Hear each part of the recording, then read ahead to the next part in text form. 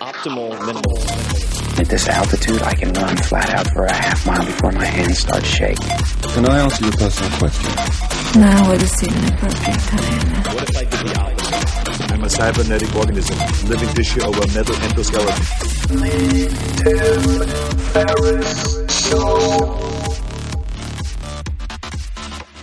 This episode is brought to you by Athletic Greens. I get asked all the time what I would take if I could only take one supplement. The answer is invariably Athletic Greens. I view it as all-in-one nutritional insurance. I recommended it, in fact, in the 4-Hour Body. This is more than 10 years ago, and I did not get paid to do so. With approximately 75 vitamins, minerals, and whole food sourced ingredients, you'd be very hard-pressed to find a more nutrient-dense and comprehensive formula on the market. It has multivitamins, multi-mineral greens complex, probiotics and prebiotics for gut health, an immunity formula, digestive enzymes, adaptogens, and much more. I usually take it once or twice a day just to make sure I've covered my bases if I missed anything I'm not aware of. Of course, I focus on nutrient-dense meals to begin with. That's the basis. But Athletic Greens makes it easy to get a lot of nutrition when whole foods aren't readily available. From travel packets, I always have them in my bag when I'm zipping around. Right now, Athletic Greens is giving my audience a special offer on top of their all-in-one formula, which is a free vitamin D supplement and 5 free travel packs with your first subscription purchase. Many of us are deficient in vitamin D. I've found that true for myself, which is usually produced in our bodies from sun exposure. So, adding a vitamin D supplement to your daily routine is a great option for additional immune support. Support your immunity, gut health, and energy by visiting athleticgreens.com/TFS. You'll receive up to a year's supply of vitamin D and 5 free travel packs with your subscription. Again, that's athleticgreens.com/TFS, as in Tim Ferriss Show. athleticgreens.com/TFS. That's not just the sound of that first sip of Morning Joe. It's the sound of someone shopping for a car on Carvana from the comfort of home. That's a good blend. It's time to take it easy, like answering some easy questions to get pre-qualified for a car in minutes. Talk about starting the morning right. Just like customizing your terms so your car fits your budget. Visit Carvana.com or download the app to experience car shopping the way it should be. Convenient, comfortable.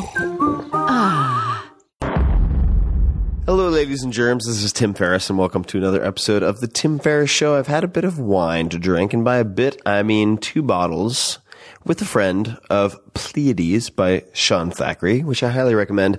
This show is usually about deconstructing world-class experts, and this episode is no exception. Although, instead of a chess prodigy or a military strategist or an entertainment icon, we have perhaps the best storyteller and pitchman I've ever had on this show. Certainly he would give Cal Fussman a run for his money, and he is none other than Mike Rowe. Mike Rowe you may know from Dirty Jobs, but I'm going to read his bio because I've had enough to drink, and this is on MikeRowe.com. And having spent some time with Mike now, this is very fitting. Here we go. I'm going to read the entire paragraph, so bear with me. And this episode, I will say, is so worth listening to in its entirety because we cover how to sell a pencil, QVC, the meaning of freelance, the business of Mike Rowe, his mentors. We talk about some of his favorite influences and mentors. We talk about favorite books. We talk about the art of voiceover. We talk about Bruno Mars and how he became Bruno Mars. We talk about Orson Welles. It goes on and on and on. I had a blast with this. I just got back from spending some time after the interview with Mike, and I hope we have a part 2 and a point 3. Oh, Jesus. I'm with somebody next to me, and they're admiring my state of inebriation. Here we go. Mike Rowe from the website is a TV host, writer, narrator, producer, actor, and spokesman. His performing career began in 1984 when he faked his way into the Baltimore Opera to get his union card and meet girls. And that is true. Both of which he accomplished during a performance of Rigoletto. His transition to television occurred in 1990 when, to settle a bet, he auditioned for the QVC shopping channel and was promptly hired after talking about a pencil for nearly 8 minutes. There, he worked the graveyard shift for 3 years until he was ultimately fired for making fun of products and belittling viewers. So, all of that is true, and we dig into it And you should say hi to Mike on either or Twitter, and I'm flipping through pages because I've had too much to drink, at Mike Rowe Works. That's Twitter, at Mike Rowe Works, or on Facebook. Wow, it just gets better and better. The Real Mike Rowe. This was a blast of a conversation that I've wanted to have for 15, 20 years, and I hope you enjoy it. So say hello to Mike, and without further ado, here is my conversation with the inimitable Mike Rowe. Mike, welcome to the show. I think you mean welcome to your living room. Welcome to the esteemed studio of Tim Ferriss Enterprises, i.e. my living room. Sophisticated, understated, with a certain insouciance and, dare I say, an Asian influence. That's actually my Tinder description. Not bad. Is it working? It's converting pretty well. I have wanted to have the chance to sit down with you for many years, and I wanted to thank you right off the bat. I'm not sure if I mentioned this when we met, which we'll get to for the first time, but you helped keep me sane for a period of several years when I had an extremely punishing job from about 2000 to 2002 specifically. That was when I was logging the most hours, and I would come home and there were two shows. It was Dirty Jobs. So you and then Jeff Corwin, who were like my teletherapists. Yeah. And so I just want to thank you for putting out good work. Well, you're welcome. I mean, look, when people say things could always be worse, it means whatever you decide it means. But then when you can actually turn on the TV and see some sort of optical manifestation of what worse is, well, there you go. Reinforcement. Well, I remember one episode in particular. Oh, I remember several episodes, of course, but one came to mind. I'd seen you do really, really dirty stuff. There was one where I think you were winterizing a boat, and Sure. You just looked so bored out of your mind. And I just remember thinking exactly what you said. I was like, sitting in the fire exit, violating code at this startup, being unable to move, sleeping under my desk. Those are all hard things, but at least I'm not doing that. I'm not wrapping a boat. Yeah, that was Manhattan Beach, oddly named since we were in Cincinnati on the river. And it was, I think, late November. And all of the pleasure crafts down there, are obviously vulnerable and susceptible to the climate in a huge way. I mean, they'll just crack. It just gets so cold. And a team of guys wrap them in the same way you might wrap your sandwich in saran wrap, except it's industrial strength saran wrap, and it goes all the way around the boat. And of course, it's freezing rain. You're on a boat. It's slicker than snot. You're flying around. Your cameraman's flying around. Cameras are flying through the air. The sound man is cursing you. Everybody's just, it's just so humiliating to, like, if you can't skate, to find yourself on the ice. It's no fun. And that was basically, metaphorically anyway, 8 years of my life. It was Groundhog Day in a sewer in some way, shape, or form, even if you're wrapping a boat. So another episode, which sort of ties us back to our experience at TED/the EG, which we're sort of part of the same parcel, is my opener, because I was so curious to hear about it. And just remind me before I get into it, was it sheep? Yeah, we were sheep testicles. We were on an escalator, actually, headed up to the main auditorium, and I heard a voice behind me say, "I want to hear about the testicles," which, as a rule, is impossible to ignore. And when you're in a crowd, doubly so. So I spun around, and there you were, Tim Ferriss. And yeah, we had a funny little exchange, but it was, apocryphal for me, because on the way up the escalator, what was really going through my mind was, what in the hell am I going to talk about here? Because the Discovery Channel had sent me down there. This was, 2008 maybe? 2008, I think. So Discovery is one of the sponsors of this thing, and they send me down there. I was the Discovery guy in those days, basically. And they said, yeah, it's this thing. It's like TED. And I didn't know. I'd never heard of TED. I'm like, okay, so there's some guy named Ted who I should know, but I don't. So I'm just going to pretend like I do. Okay, so there's a guy named Ted, and he's down in Monterey, and we need you to go because we're sponsoring his thing. and introduce some people and say something smart on behalf of the network. That's why I was there. When I walked in, I saw the giant banner hanging from the ceiling. I saw my face on it. And I realized very quickly that I was there, in fact, to say something, not only memorable, but recordable for posterity, in like 3 hours. And, I didn't have any visual aids. I didn't have any real, I had nothing except a lot of stories. And, as I was going through them in my mind, I hear your disembodied voice. You know, it's not a high voice. It's not a low voice. You're familiar with your voice. In fact, let's relive it right now. Say to me, Mike, I want to hear about the testicles. Mike, I want to hear about the testicles. And just like that, I'm back in Monterey. So I turn around and I say, you're talking about the sheep. And you said yes. And we had a few laughs regarding the time I bit the balls off lambs in Craig, Colorado at 8,000 feet. Now, can you, just for people who are missing the context, can you explain why you were biting the testicles off? There's no context. It was just Thursday. It was time to... Thursday after lunch, 3 martinis, and that's what you do. I need a little something to take the edge off. The business of animal husbandry was a very, very important component of dirty jobs. You know, when we worked our way through feces from every species, we suddenly realized collecting semen from various barnyard animals was great television.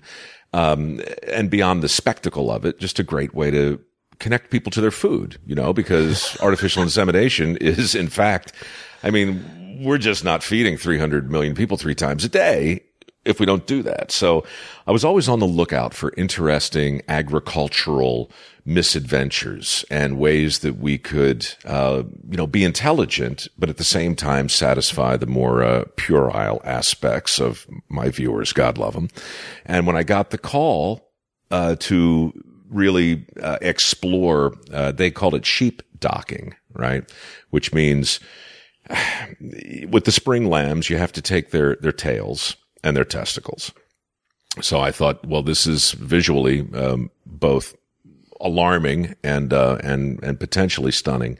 But I had problems. You know, Dirty Jobs was constantly under attack by an army of angry acronyms. You know, and I'd long since fallen off the Christmas card list of OSHA and PETA and the Humane Society. So I called PETA and I said, listen, we're going to be castrating sheep. I just want to make sure we do it right. And what followed was a completely bizarre conversation that ultimately led to the TED Talk that I gave. And we touched on everything from anagnorisis to peripatia to modern day agriculture to regret and, of course, the unforgettable taste of testicles. So the visual I want to try to recreate, which is just indelibly imprinted on my mind, was you basically pick the sheep up, and please tell me if I'm getting this wrong, you kind of splay them as if they're in a gynecological chair on top of a fence post? Well, the fence post is...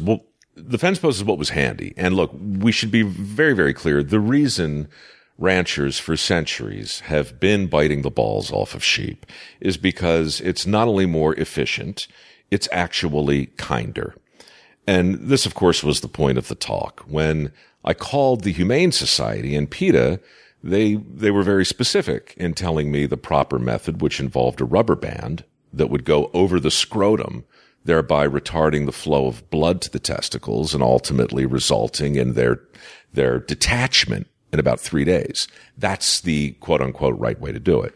Albert and Melody, the people who ran the ranch, did it the old fashioned way. And when you do it the old fashioned way, you only need 2 people. The way I just described requires 3. You know, somebody to handle the scrotum, somebody to handle the rubber band, and somebody to control the creature. But in this case, Melanie just put the lamb right up on the fence post, and Albert reached in, pulled the scrotum out, cut the tip off, exposed the testicles, leaned down, bit them off, and spit them in a bucket that I was holding, making a sound along the lines of doink, doink. And, you know, so stunning television, obviously unusable. So I yelled cut, which I never do on Dirty Jobs, and explained to Albert, look, we got to do it the right way. And he said, what are you talking about?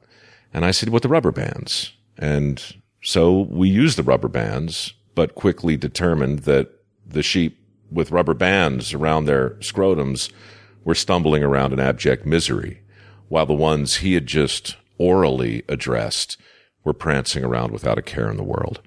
So the point of that talk really was to challenge the primacy of experts, and at the same time, say it's possible to do honest television that's both disgusting and intelligent in a tertiary way. How did you become good at impromptu performance? Because the fact of the matter is, at that same event, and I watched your talk, it was a very good talk, I thought. Thanks. And the vast majority of other presenters probably spent weeks or months agonizing over what they were going to do. But you seem to have just an incredible innate, and I hate to use that word, but I'll throw it in there just for the fun of it, ability to improvise and perform. Where does that come from? Thanks. I don't know is the honest answer, but if I had to guess, I would say one of the things that was important on Dirty Jobs, and one of the few things I really insisted upon, was no second takes. And the reason I did that wasn't because I thought it would make the show better. I did it because I thought it would make the show more authentic. And everybody was talking about the importance of authenticity back in 2003. They still are today. It's really hard to do, and when you consider how many people say it's critically important, and then look at the things people do to put barriers between themselves and the authentic experience they actually want to impart, it'll break your heart, and, turn on news, listen to FM radio. The reason it all sounds the same, the reason most TV, I think, looks the same is because we're all doing it the same basic way. So my hope with Dirty Jobs was to say, listen, this is going to be a hot mess. I mean, this is warts and all. We're going to go into the field with a good-natured crew. Everybody has a camera. We never stop rolling until or unless we have to, and we never go back to, quote unquote, pick it up. So I don't know that I'm necessarily good at improvising, but I'm almost always better at take one, because I do a lot of other things now that, I like to get along with people, and so they want to do it again, and so I'll do it again. But it doesn't matter how facile you are the second time. The second time is always going to be a performance. And I learned that lesson early on and forgot it for about 15 years, and then with Dirty Jobs had a chance to circle back and live it. And so, whether it's a speech or a show or a commercial or a podcast or a Facebook post, whatever it is, I want to get it right, but not to the point where I'll completely forsake the first pass. So I want to flash back to a part of your history that I actually have not heard much about, and that is QVC. Or was it home shopping? QVC, but a distinction without a difference. Distinction without a difference. Just don't want to offend anyone at corporate if they might be listening. Suzanne, you have to be sensitive about these things. How did you end up working at QVC? Honestly, in the same way I got most of my jobs back in the day. I lost a bet and I crashed an audition.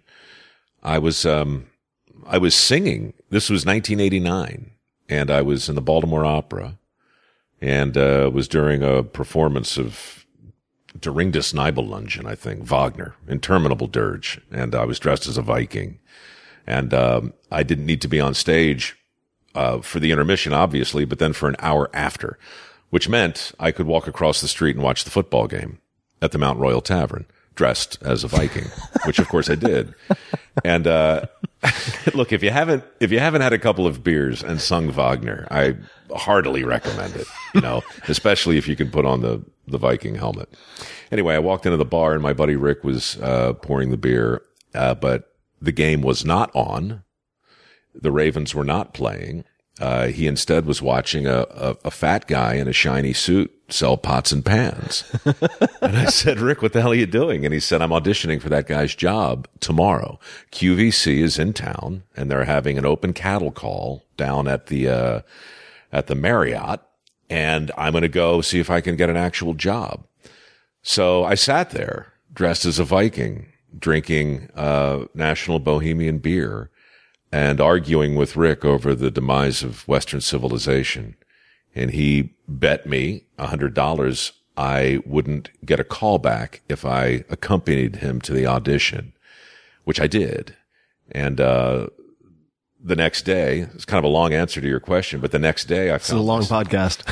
Oh, good. All right, well, let me hit you with a little interpretive dance then. So I wind up auditioning that next morning in a conference room at the Marriott Renaissance in Baltimore Inner Harbor, which is maybe the strangest audition of my life. But I didn't get a call back, but I got a job offer on the spot. Okay. So what was the audition like? What was the audition process? It was elegant in a way that I know you'll appreciate as a guy who values some measure of efficiency and effectiveness. And it was elegance personified by a company who had abjectly failed to create a workable audition process. So it's 1989. The home shopping industry is just the part of the map where it says, "Here be dragons." You know, you can't hire an actor and expect him or her to know how to sell. And you can't really hire a salesman and expect him or her not to shit the bed when somebody says action, right? So it's a very weird set of muscles. And the way they determine potential candidates, in my case, was they rolled a pencil across the desk while a camera was rolling. And the man said, "When I ask you to, I want you to pick up the pencil and I want you to talk about it. And I want you to make me want it. I don't care how you make me want it. I don't care what you tell me to make me want it. I don't care if it's true or not. But I want you to harness whatever enthusiasm and passion you can muster for this number 2 pencil, and do not stop talking until I tell you to."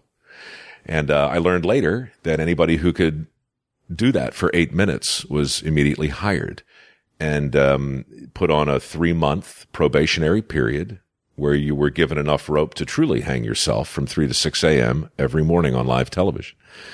So anyway, that's how it happened. I talked about a pencil for 8 minutes. Do you remember any particular feature or benefit that you focused on?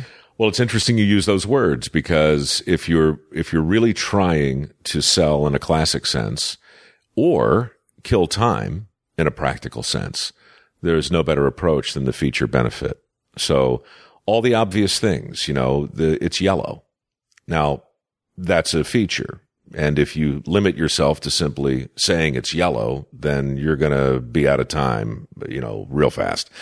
Why is yellow important? Well, because you're a busy executive in the middle of a busy day. And when you need a pencil and open up that top drawer of your desk and gaze into it, you don't want to play some sort of game with your receptors. You want a color that pops out there. You want to know where that pencil is, and what better way to do it by this bright canary shade of yellow. And then, of course, if you want to take a little detour, right, you can talk about the exact hue of yellow, and then you can talk about where the paint came from, or how the paint was mixed and where the paint was mixed. And you might even leave the viewer with an image of the person mixing the paint to create the exact shade of canary yellow. And then, of course, you can touch on the application process. And before long, you've talked yourself into this endless tautology just about the color of the pencil. It's a New Yorker piece. Could be. It could be, sure. When you started then selling at QVC, what distinguished the best performers from everybody else? Well, again, everybody was making it up as they went along. And in those days at QVC, it's not like Fortune 500 companies were lining up begging to be on as they are today. People would go out and do whatever they could to maintain a 3,000 or 4,000 SKU inventory. And back then, that inventory, I think, would be best described as the interior of one of those machines on the Carnival Midway where the claw, tries to grab the thing and then drop it for you. It was tchotchkes, it was Capodimonte, it was porcelain, it was collectible dolls, it was the cheapest kind of electronics, it was the health team infrared pain reliever. Did you guys have the knives and like oddly designed ninja swords and whatnot? Because that always has mesmerized me. Were those part of the package at that point? There must have been some corporate policy frowning on swords at QVC, but of course they got their own channel later on. But we had knives. We had In the Kitchen with Mike, and we had knives with full tang construction. I recall, as the metal runs all the way down into the handle. We had. We had cookware coated with polytetrafluoroethylene, Tefal, the slickest surface there is. I mean, all of this stuff, it was just an endless smear of adverbs and unpronounceable things. And I mean, to answer your questions, the people who were good at it took it seriously, and they showed up 3 hours early, and they studied the products, and they committed things to memory, and they did the best they could. And the people like me who never really got off the graveyard shift looked at all of that as a wonderful opportunity to impersonate David Letterman, which really is all I did. So I have actually visited QVC headquarters once, and I don't actually, for whatever reason, recall the reason, but I leapt at you go to QVC for reasons unknown. I leapt at the opportunity. I think I might have been dating. Where is the headquarters? At the seventh level of hell, as I recall. Is it which state though? No, they're in Pennsylvania. I knew they're it. So in Westchester. I think I was dating a girl around, what is it? King of Prussia? Of Prussia. There we go. And I think I was just in some way forsaken or left alone with nothing to do and decided to go to QVC. That was it. Yeah. And I took a tour, and I remember being so impressed at the time. This was probably 99, with the control room and the sort of units and dollars per minute being moved by different presenters. Staggering. And at the time that you were there, did you have an earpiece where they fed you feedback? I had two earpieces at the time. One, so the producer could tell me how I was doing or beg me to stop doing whatever it was I was doing. And then another one, to handle the live phone calls, which were extraordinary. Now, again, in 89 and 90, it was like radio days. It was like early television, early radio. We didn't have a 7-second delay. We're utterly live. So you're really out there without a net. The number of things that could go wrong and the degree to which they did are nothing short of spectacular. One day, if there's time, I'm going to write the book because it was just wild. But in defense of home shopping, I have great fun looking back and casting aspersions, but the truth is I learned more in my 3 years at QVC than I've ever learned anywhere about anything. And I probably even learned more about myself, which you'll do at 3 a.m. when you're staring into the abyss and it's staring back and you're trying to make, a precious moment figurine interesting. You'll go places you didn't know you would go. But kidding aside, it's probably the most honest channel in the entire cable universe. It's utterly without pretense. It's a 24-hour commercial. There's no clever integration. It's not native advertising. No. It is a clear and present proposition. It's transactional TV.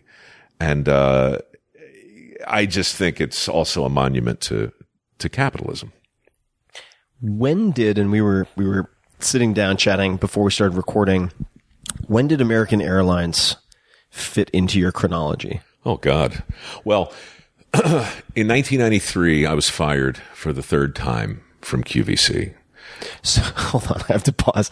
So fired for the third time. Does that mean they fired you and then begged for you to come back, or that you I wouldn't say negotiated? they begged. Each situation was different. When I was fired the first time, I'd only been there about 2 months, and I stayed on a kind of what they call it in Animal House, double secret probation for the next 3 years. Because remember, for me, the products were there to be made fun of, and the callers were there to help me.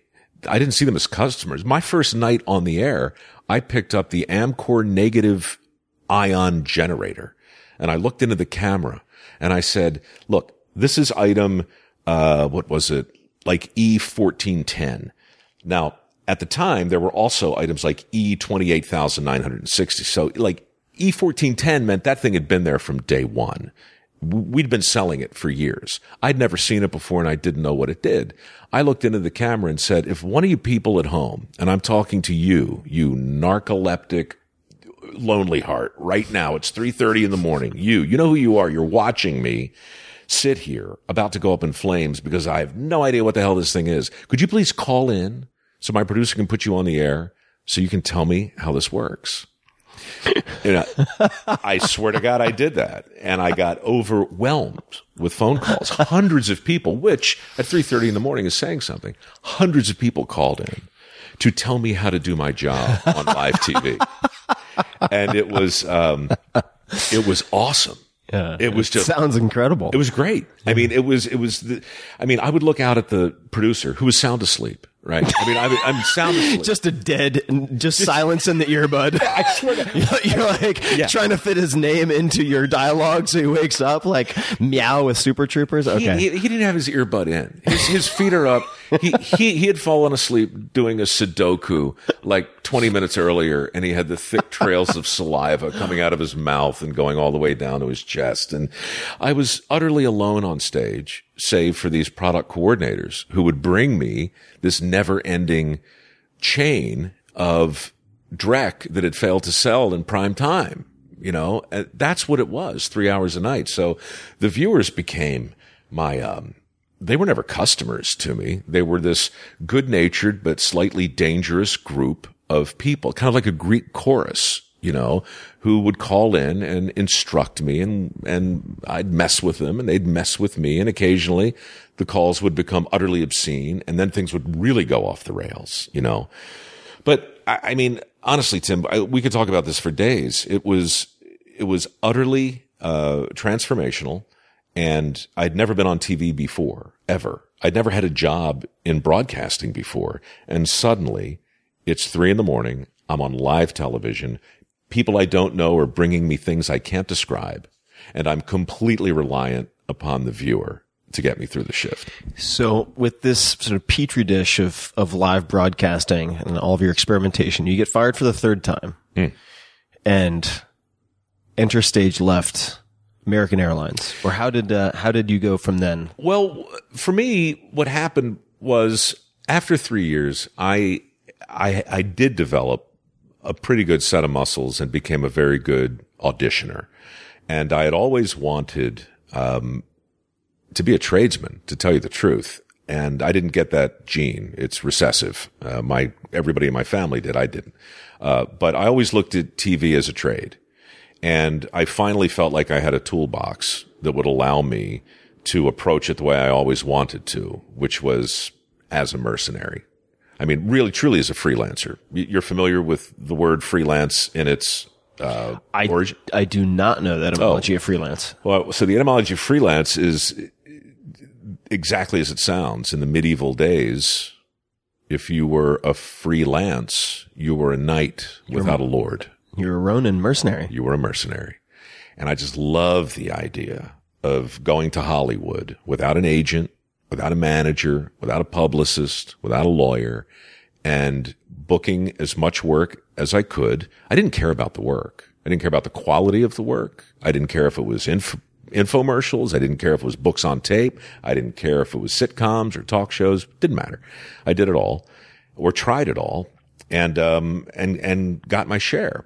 So by 1995, I had dozens and dozens of jobs in Hollywood and New York, and feeling kind of arrogant, the way you do when you think you've figured something out that most people haven't. And so I was freelancing, and many, many jobs, 8 months on, 4 months off. I patterned my whole, that part of my career after, John D. McDonald's Travis McGee, in fact, a guy who took his retirement in early installments. And I just loved it. American Airlines was one of maybe 300 jobs that I Forrest Gumped my way into. And, in what capacity were you working? Well, American in 95 realized how valuable the real estate was in their planes on a screen. You've got 300-400 truly captive business travelers, right? So they had been doing advertising, but they hadn't really been going after it. And so they made big deals with MCI and Xerox, and in the day, all of the usual suspects. All they needed was content. And so they hired this company who wound up hiring me to create a show called On Air TV. Nobody cared what the show really was, as long as it was family friendly, as long as it unfolded in a destination served by any of American's routes. So I would fly anywhere in the world, land in Copenhagen, land in Sydney, Las Vegas, didn't matter. And I'd spend 3 days there and I would do a show about that town. So basically I'm a tourist doing all the fun things you would do in any of those places. Its purpose, like any content, really is just to provide a landing place for the advertising. But for me, as a 32-year-old kid out there in the world, it was maybe the best freelance gig I ever had, because they issued a thing called a D3. And a D3 in airline parlance is called an MF or a must fly. If you walk up to the gate, this is pre 9/11 obviously, but if you walk right up to the gate, show them the D3, the agent takes it, looks at it, her eyebrows go up because you don't see a lot of them. It's just for the board, basically. Picks up the phone, calls a number, hits in a code, and you get on the plane. You fly first class, even if they have to pull someone off. Mine was a D3+1 because I always had a cameraman and we were on airline business and we flew last minute often. So this went on for about a year while we were in production for this show called On Air. And then a guy named Crandall came in. I think it was Crandall, American Airlines, and that space became even more valuable. And they decided to do a deal with Brandon Tartikoff and NBC and brought in Seinfeld and some other legitimate shows to really justify the advertising, which meant I was out of a gig again. But they never took the D3 back. It's like the key card that gets you back into the building. It was Willy Wonka. I was for a year, maybe 15 months without question. And I say this with all due modesty, but I think maybe the most interesting date because, I mean, you're the girl, right? And we have a drink and things are going great. And I say, we should get dinner. And she says, yes, we should. And I say, where would you like to go? And she says, anywhere. And I say, I know a place in New Orleans. And we go to the airport and we clear security and we walk right on the plane. And she looks at me and says, who are you? And I say, no one of any consequence. And it's just ridiculous. It's ridiculous. I'm flying around the world with this magical thing. Wow. And yeah, it went on for a while. And I felt guilty for a while, and then I got over it, and then I completely forgot about it. And then one day, on a random little flight by myself down to San Diego, they called in the code, and the woman's eyebrow went up a little bit, and she held on to my D3 with both hands and walked back toward me. Obviously, we're on other sides of the counter. And she was so cool. She said, well, Mr. Rowe, we had a good run, didn't we? It's like straight out of Catch Me If You Can. Exactly. Except I wasn't flying the plane. Yeah. I was just stowing away. When you were taking your 4 months off of these freelance gigs, how would you spend that time? Well, I wasted a lot of it. Not wasted. I mean, it was important time. But it's not time that I planned, so all I knew was most every month started with 30 blank squares staring back at me. And I would have some anxiety, and then I would look back at every month, and always half to 2/3 of them had been X'd out. So once I got used to the fact that I was always going to find enough work, then I had to get used to the fact that I couldn't take big elaborate trips with my off time, because I really became kind of like this is a terrible comparison, but a doctor on call. I always had a beeper, because I couldn't really afford to totally punch out, but I knew I had enough time to sit and read, to think, to write, to create or at least maintain the illusion of fitness, to have a life, at least the life that I imagined was good for me at the time. And at the time it was. But of course it was built on a very specific kind of fallacy and a very specific kind of hubris. What type of hubris? Well, like I said, the kind that allows you to look around and say, "Oh, I've figured something out that you guys haven't." Mm-hmm. Right? I mean, all my friends are in the industry, and all of them at this point in time, 96, 97. And by industry, you mean television? Yeah. Yep. TV, radio, writing. They're all in the machine. Right. They've got their people. They've got their publicist. They've got their agent. They've got their manager. Start adding up the percentage and then throw Uncle Sam on top of it. You almost can't afford to work. You're treading water. Yeah. You are. And I wasn't doing that. I was really enamored of this romantic, version of myself, this guy who eats what he kills, who works when he likes, who brings the meat back home, who gets to fly around the world with his magic ticket. And I just was loving it. What I was missing, obviously, the bargain I had to make was I couldn't be picky about the work that I took. And I was completely sanguine with that, at the time. And really from 28 until 42, that's exactly where I was. The work didn't matter. What mattered was the quality of life, in between the gigs. And of course, keep your tongue in your cheek and have as much fun as you can while you're doing all of the things you have to do. And you win. That was my metric. So when did that hubris lead to a reckoning? When did Icarus get too close to the sun? Or when did that change? And why did it change? I don't know why. I could theorize, but it happened when my grandfather got sick. He was 92 and built the house. The guy could build a house without a blueprint. The guy could take my watch apart right now, blindfolded, and put it back together. He had the chip of knowing, I used to call it. He only went to the 7th grade, but he was a master electrician by the time he was 30, a plumber, a mason, a mechanic, welder, whatever. And I idolized him. By 2001, I was working here in San Francisco, impersonating a host over at Evening Magazine, working really for CBS News in that capacity. And my mother called me to tell me my grandfather was fading, and I hung up thinking, God damn it, I never did anything on television that he would look at and recognize as work.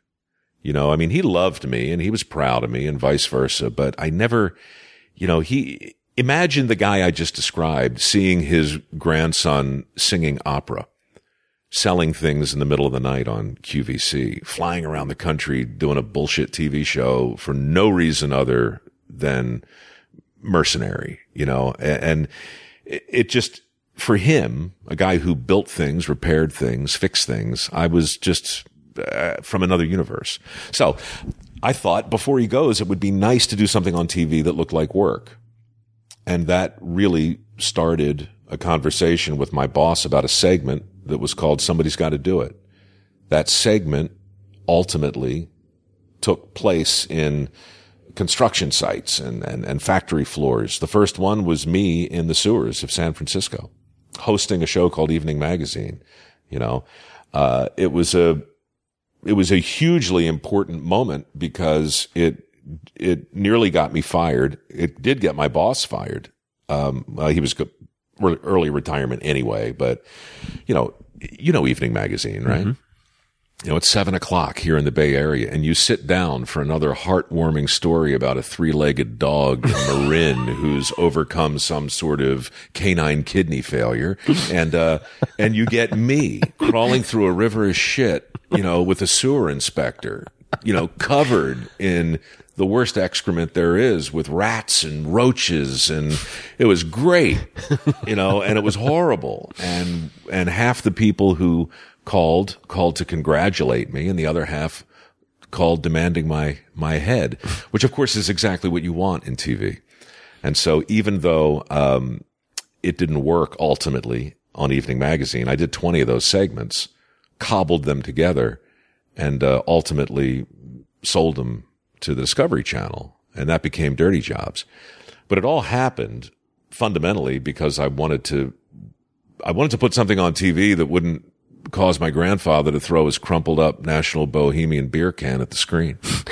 And if this is not something you can talk about or don't want to talk about, that's totally fine. But I'm so curious, when you sold those shows to Discovery, were you able to negotiate back the rights, or did you have them in the first place, or how did that work? Yeah, I'm kind of simplifying and overstating a little bit. I took Dirty Jobs everywhere and heard no in as many ways as a person can hear no. You know, it was too gross for CBS, not gross enough for Fox, too funny for PBS, not funny enough for Comedy Central. I mean, round and round we went. And I eventually showed the pilot to a guy named Craig Pelagian, who runs Pilgrim Films and television.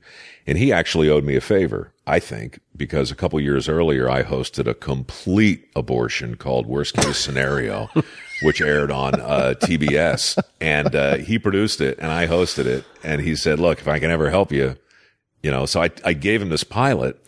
It basically was a pilot of me collecting semen from a bull called Hunsucker Commando. And he showed this to Discovery, and Discovery was like, look, that's weird. It'll never work, but let's talk to that guy. Not even knowing that they had hired me 10 years earlier in 1993 to host a show called Romantic Escapes, which turned out to be neither. But anyway, I often say, you know, Romantic Escapes was me and a pretty girl going around the world creating the illusion of romance in 5-star hotels. From there, I worked my way up to the sewer.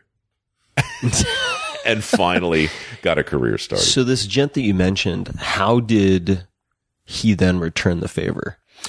He took the pilot I shot to Discovery and he showed it to them. And that opened a conversation about me becoming the Discovery guy. So I made a deal with Discovery to narrate their tentpole specials and to become a kind of de facto avatar. My whole pitch to Discovery was you don't need another host and your network doesn't need another expert. The world's full of them. You need a fan. You need a fan of your brand. You need a curious cat to go out in the world and look under the rock with a crew that leaves a light footprint just to ask the kinds of questions I would ask if I were watching TV with my friend from home. That's what you need. They bought that idea. I said, can we do Dirty Jobs? And they said, God, no. And I said, why not? And we had this whole conversation about brand and off-brand and everything else. And eventually they just said, look, we'll take 3 hours of it just to put it on to kind of introduce you. But what we really want you to do is dive in a submersible with James Cameron and go to the Titanic. And then we want you and Zahi Hawass to explore sarcophagi in the largest cemetery recently discovered in North Africa. And then, you know, all these cool expeditions. Well, they put Dirty Jobs on the air and we got 10,000 letters the first month. And that was that. But to answer your question, no, I don't own Dirty Jobs. I own me, and thankfully, Dirty Jobs with Mike Rowe became this thing that ultimately launched, I think, 31 other shows. Yeah. And so I was able, with the help of my partner, a brilliant woman called Mary Sullivan, we were able to take the basic DNA of the show, the basic guts of it that were frankly inspired by my granddad, and turn that into a nonprofit foundation called MicroWorks, and turn that into a completely separate business. And so while the show was on the air, I was able to start filtering a lot of other opportunities through this other entity. But sorry, I'm free associating. No.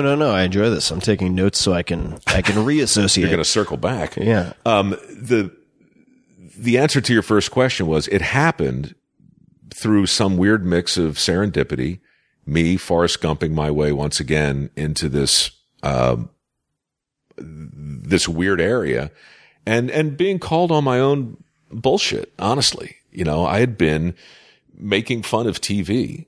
And suddenly I'm doing a show where I'm getting thousands of letters from people who are genuinely grateful to see their job, to see their vocation, presented not as a punchline, but as an honest way to make a decent living. And so we touched on something that was really real.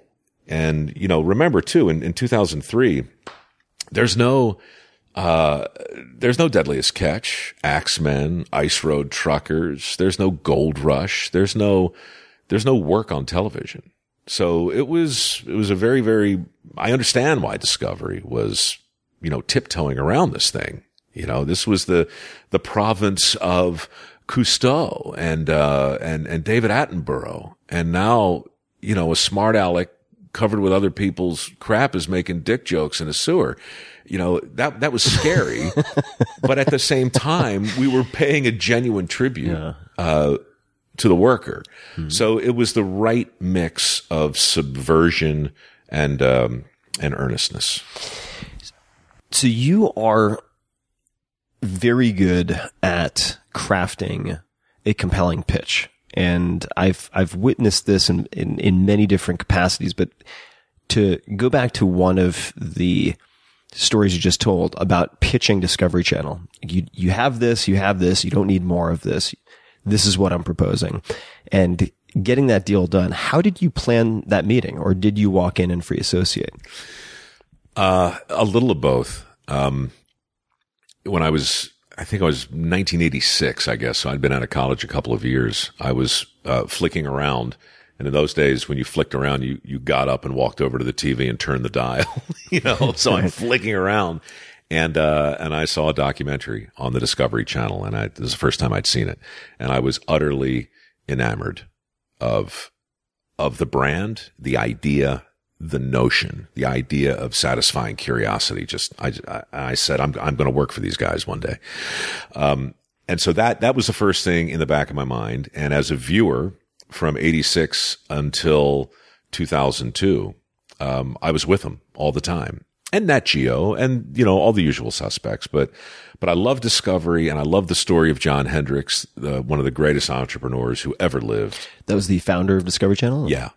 Yeah. His story is amazing. You would love his book, A Curious Mind. Ooh, I'll look it up. Yeah. And, anyway, I just always wanted to not just work for them. I wanted to work with them somehow. And, again, I didn't know how I could possibly do it because it was a landscape populated completely by experts. And, you and I are different in the sense that you, I think, get comfort and meaning from mastering a thing. I get anxious by the prospect of mastering a thing. And so as a viewer and as a host, I had always been a little fraudulent. I tried to be transparent about it, but but I always felt a little icky, memorizing a bunch of things the night before and then pretending to have always known them. I used to call it the plaque phenomenon. You walk up to a statue and there's always a plaque on it. And you read the information on the plaque and suddenly you get a snapshot of the biography of whoever the guy is. Well, for years, everything I did on TV was based on information gleaned from a plaque moments before someone said action. And I didn't want to do that on Discovery because I knew they were hiring people who were genuine. So the question became, how can I be genuine and authentic and still embrace my inner ignorance? And of course, the only way to do it is to be aggressively transparent. So I just want to pause for 1 second. I think that what you just said can be translated to so many people in so many worlds. I just think that who are suffering from some type of existential malaise or career impasse. I don't know. It strikes me as very good advice. I just don't think I'm suspicious of playbooks. Yeah. Because once you write down the thing, then it becomes dogma. And pretty soon it's morals and dogma. And pretty soon you're Alfred Pike and it's the Masons. And now there's a secret handshake. And oh my God, this is the way you're supposed to do it. I was so certain for so long that I had cracked my own little Rosetta Stone. And then I became so utterly humbled by the fact that I'm not even going to say I was wrong. I just realized I couldn't spend the rest of my career with so much contempt for the very industry upon which I relied, and so I just wore myself out being glib. And then it was suddenly time to be, something else. I'm wary of earnestness in and of itself, but I wanted to be authentic. And the only way I could do that on the Discovery Channel was as a fan with access. We were talking before we started recording about creative process just a little bit and the trap and the temptation of the blank page and parameters, creative constraints. You mentioned maybe one example, correct me if I'm wrong, but that is focusing on the first take. Yeah. Right? And what other constraints or parameters have you used for yourself in your various projects? That's a great question, man. Because I used to be enamored of the idea that I can do anything I want. I mean, it's kind of like owning a business, right? If you ask the average person, hey, would you like to own your own business? The average person says yes. And then a year later, the average person doesn't have their business anymore. Creatively, it's not so different. I think it's very Roman. What good's a protagonist without an antagonist? What good is a story, without all these zigs and zags? The blank page is very scary to me because there's no antagonist on it, and it forces me to be both. For all of the grief, and derision I've leveled toward QVC, they did me a huge solid because if you were a viewer in 1990, you could turn on QVC any day of the year, any time of the day. And while you might see different people, you would see the exact same process.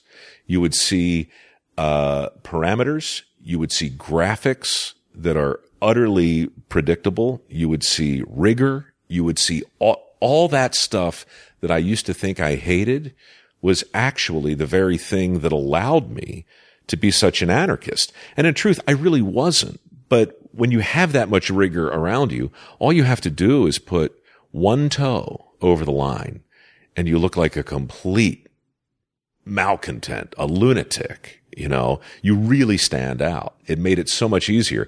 I didn't do anything all that subversive in hindsight. It just looked that way because I had such clear parameters.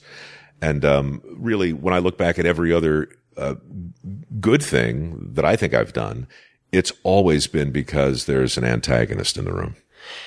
What would be? Could you give an example of a good antagonist?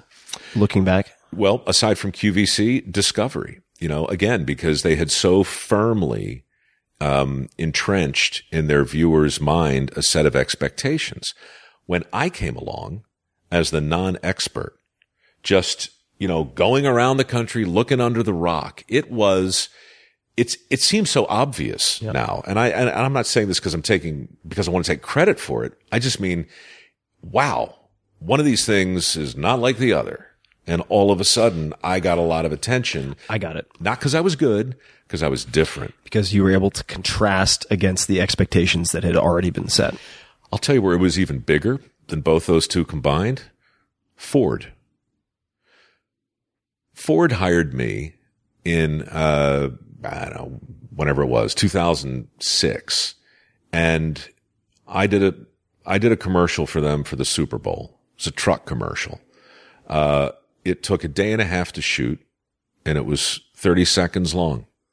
It involved a giant centrifuge hooked up to the bumper of a truck, and we dug a giant pit, and the centrifuge spun the truck like a giant carnival ride, and I stood right next to it, talking very heroically about the construction and the reliability and the durability of the truck. And I wore a shearling jacket, and my hair had product in it, and I had makeup on, and I hit my mark, and I said my line, and I hated it. The commercial did fine, but I hated it. And that opened a dialogue with Ford and their agency, and it took about a year and a half. But my basic pitch was the same thing it always is. I said, you guys, if you guys want to put some dude in a shearling jacket and let him hit a mark and say a line, there's a long list of guys who can do that better than I can. But if you want to shoot quickly, and if you want to make your customers the hero of your brand, let's experiment. Because I think you can take the same DNA from Dirty Jobs, and I think you can shoot it straight into an advertising campaign. And to the credit of the ad agency, we eventually got around to doing it. And a year and a half later, in the course of one day, we shot 22 commercials. Wow. And it worked. The campaign became something called Swap Your Ride. There was one called Spread the Word. There were all these different campaigns that relied not upon storyboards or scripts, but real people. And all I did was get out of the way and just have conversations with people. Go figure. You have, we have a sort of a mutual acquaintance who I tried to mine for questions that he would like to hear you ask. And one was, he, meaning Mike, talks about pursuing opportunity and not your passion. In parentheses, which I agree with, by the way. And then there's a follow-up to that. But could you, if that is true, could you elaborate on that? Sure. One of the best things to come out of Dirty Jobs after we did a couple hundred of them was a new level of permission from the network to basically do whatever I wanted. And what I wanted to do, on occasion, was look back and try and glean some lessons from the dirt. I wanted to take some of the many experiences we had from the show and make a case for what I called alternative platitudes. I've always railed against those bromides that hang in paneled conference rooms that have pictures of guys in like kayaks or, rainbows. Or eagles. Eagles. A lot soaring. of eagles. Yeah. And, teamwork. And then something about teamwork or, determination or persistence. That's what I meant before when I said I'm wary of earnestness. I think it's so easy to serve up a good idea, but then choke on the saccharicity of it, if there is such a word. The thing that chapped my ass more than any of them was follow your passion. I remember seeing one of these platitudes. What were they? Successories, they call them. Right? Yeah. Right? It was a rainbow. There might have been a unicorn in it, butterflies, happy people. And it said, follow your passion. And, took the position on dirty jobs that so many of the people I met who at a glance were not enviable in any way, but in fact seemed to be better balanced and happier than most of the people I knew in real life. I began to ask myself, what in the world do these people know that the rest of us don't? Regarding passion, I started asking around, and I heard the same thing from everyone. The happiest people I met, the people who were most passionate about their work, were people who looked around, watched where everyone was going, and simply went the opposite direction. That's how Les Swanson from Wisconsin wound up with 3 honey wagons. A former psychologist and guidance counselor is now sucking the shit out of people's septic tanks full time. He's in his 60s. He loves his work. He can work whenever he wants. I'm having this conversation with Les Swanson, and he's saying, look, this is not my wish fulfillment, except for the fact that I love what I do, and I'm very good at it. And my question to him was, well, which one of those came first? And he said, neither. What came first was the fact that nobody was doing this.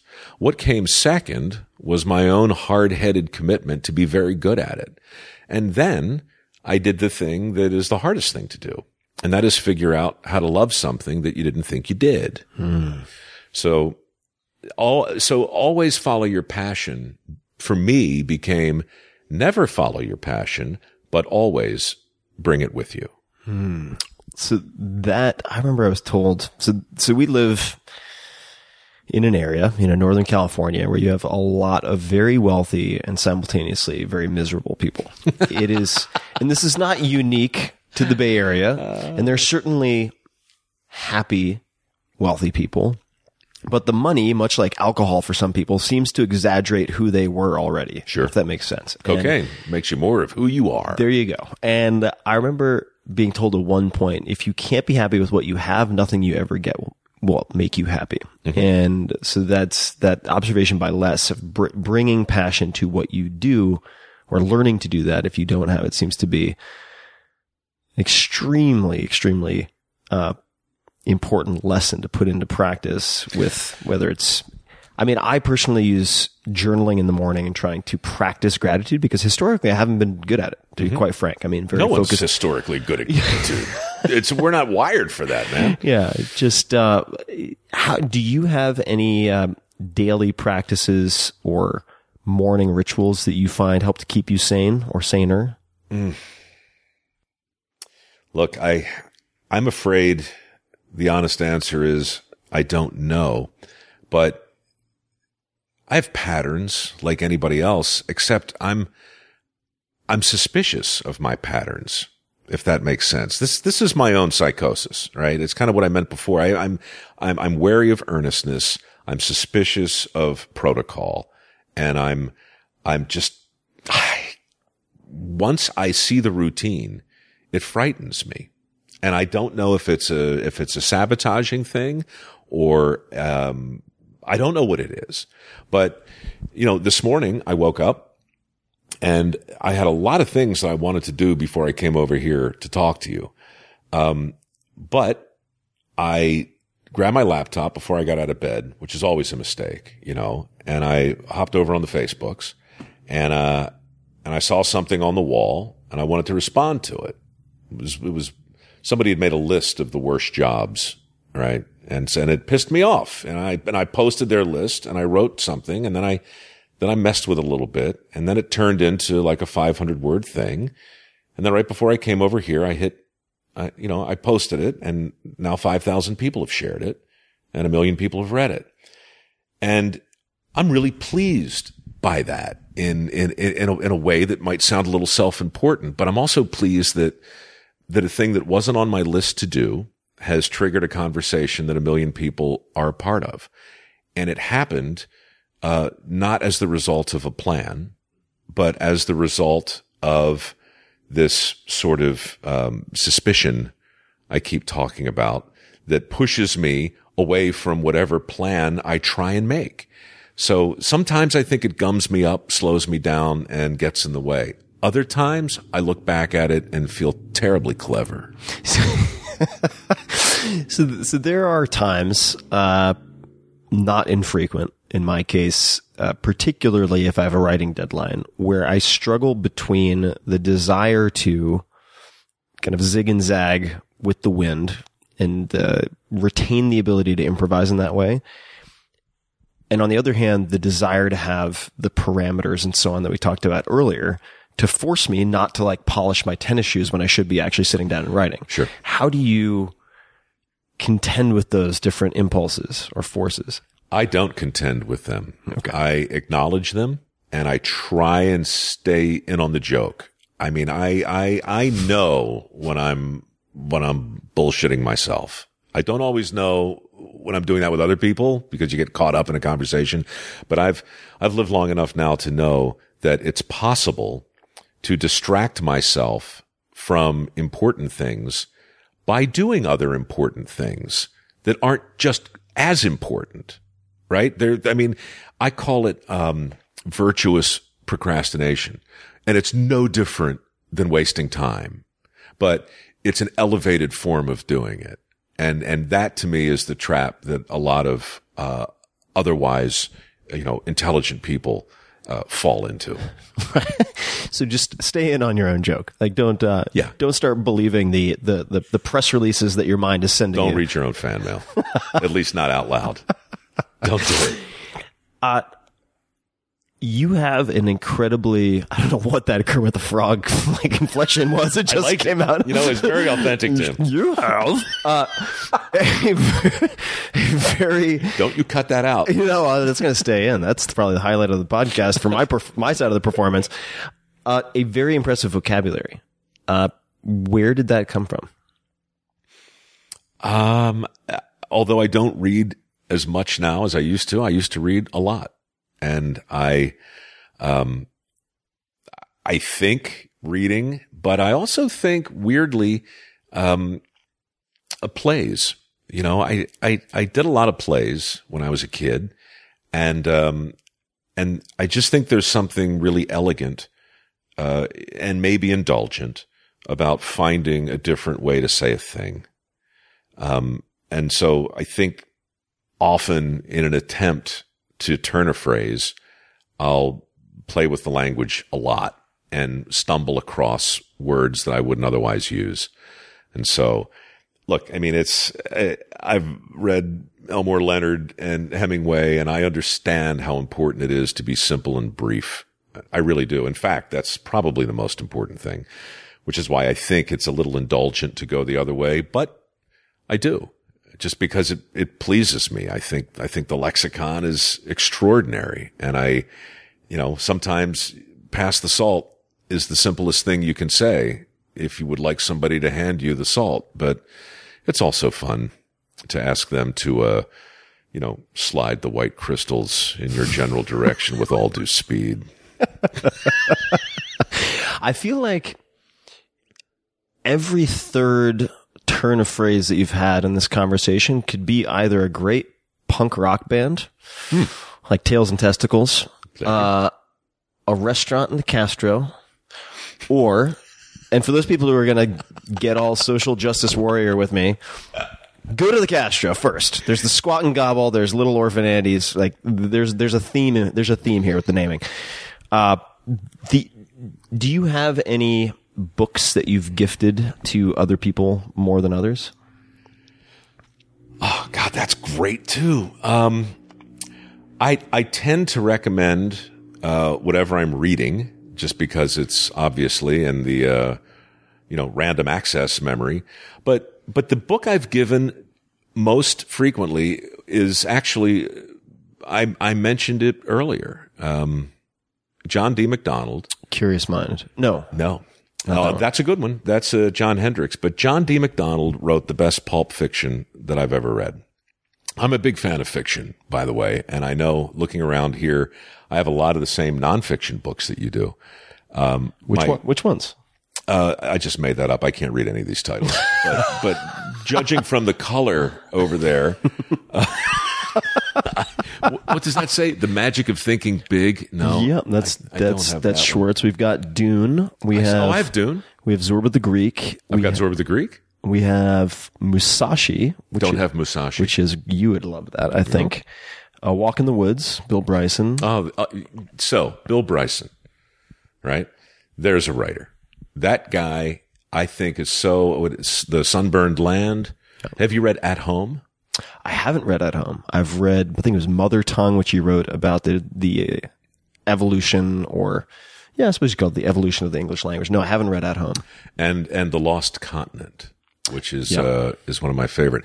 At Home, real quickly, I won't give it away. This is what you read in the preface, but he lives in this little English hamlet up by the ocean, and he lives in a vicarage next to an old church. I'm going to plead ignorance. What is a vicarage? I feel like I've read it 1,000 times and I don't know what it is. No, it's just I think it's like the vicar of such and such. So like if you're the vicar, it's some sort of priest meets Chaucer kind of thing. So anyway, he's in this old house, this ancient house, and he walks up to his attic one day to get something. It's a huge attic, and he goes down a corridor, and then he makes another turn, and he finds a door he didn't think he had. And he opens the door in his attic and he walks through it. And it takes him out between two dormers onto his roof. So he's standing on his roof, having walked through a door he didn't know he had, and he's looking around at the church next to him. And he sees that the church is sinking into the ground. And he's like, what in the hell is going on? Not in real time, but he sees that it has sunk. So he calls the local historian, brings him up into his house, into the attic, through the magic doorway and out onto his roof. And he says to him, what the hell's going on with the church? It's sinking. And the historian laughs and says, no, the church isn't sinking, but the graveyard around it is exactly what a graveyard is. It's doing what a graveyard does when a graveyard is filled up. And Bill says, what do you mean? And he said, Bill, how long do you think that church has been here? I was like, about 700-800 years. Yeah, it's more like 1100. How many people do you think have lived in this little hamlet during that period of time? I don't know, a few thousand. Actually, it's closer to 1 million. How many people do you think are buried there? What you're looking at is the history of many, many years and all the anonymous people who have been buried here.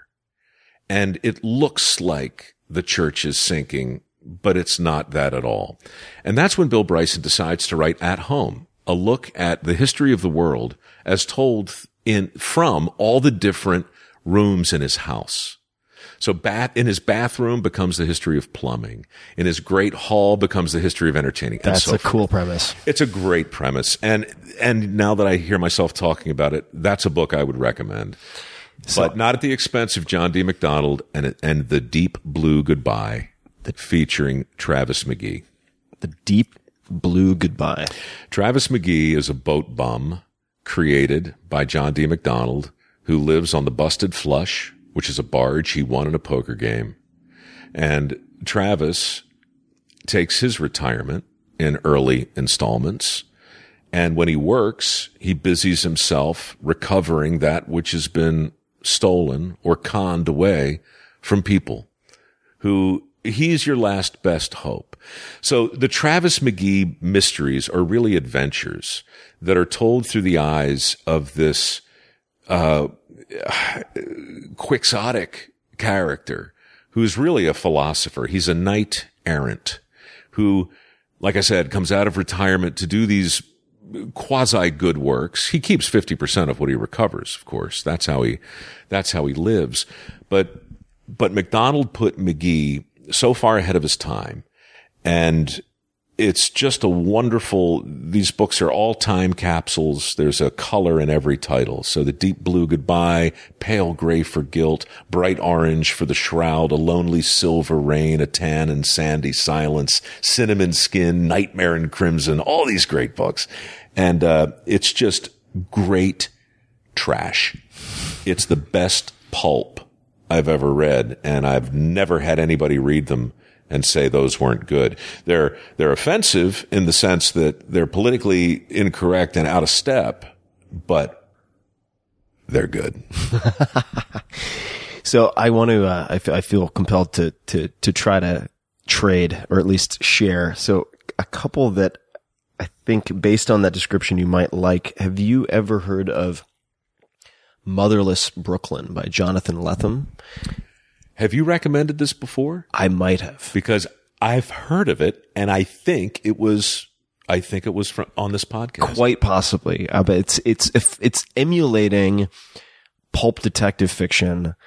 The hero of the story, hero I guess is the right word, ends up being a detective with Tourette's syndrome. I love it already. It's fantastic. And the Bryson recommendation I have not read at home, and I'm going to pick it up, made me think just the premise. It's such a fascinating way to structure a piece of writing. Reminded me of John McPhee, who's one of my favorite writers. And, depending on sort of your subject matter, he's very similar to Bryson in the sense that he can make almost anything interesting. Mm-hmm. And the breadth of subject, people read it because he wrote it, not because of the subject matter. And so McPhee he's won at least one Pulitzer, maybe two. He's written an entire book on oranges, an entire book on hand-carved canoes. He's written Coming into the Country, which is about the Alaskan wilderness. But the one that I really enjoyed, two pieces. One is about a single tennis match involving Arthur Ashe called Levels of the Game, which is just spectacular and not that long. And then there's a shorter piece, which was serialized in the New Yorker called Brigade de Cuisine, about a tiny, tiny, tiny high-end restaurant before we had celebrity chefs. Right. This is an older piece that just came to mind when you mentioned Bryson's piece. Well, jot them down because I'm looking for whatever's next. Motherless Brooklyn. Motherless Brooklyn. And you recommended another one, and I haven't read it yet. Something Graveyard. Oh, yes. The Graveyard book by Neil Gaiman. Yeah. And so the Graveyard book, people have asked me, and I'm just going to answer the question here. They've asked me, should I get, because I very specifically recommended the audiobook. I'm sure the text is fantastic, but Neil strikes me. Now, so I will drill into this with you a little bit because you have so much experience. Neil impresses me on many levels. He's a spectacularly gifted polymath in the writing sphere and has not dabbled. It doesn't do it justice. He's not a professional dilettante like I am. He actually does really good work in a lot of areas. But he's a really compelling narrator as an audiobook, narrator. He's spectacularly good. And so people have asked me, should I get the full ensemble cast or should I get the Neil Gaiman? I've only listened to the Neil Gaiman version of, the Graveyard book, but it's really, really, really solid. And I believe that it is modeled after one of the Greek tragedies, I want to say. But I could be completely making that up to sound more cultured than I am. You had me there for a minute. Yeah, I'll leave that out there.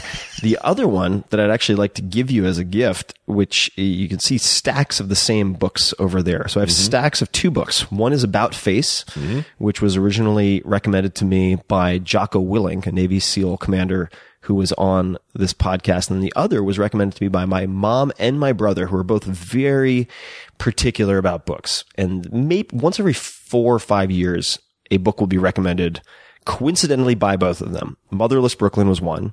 Stranger in a Strange Land by Heinlein was another. And for those people in, say, the tech world or in paleo CrossFit world who use the word grok came from Stranger in a Strange Land, meaning to understand.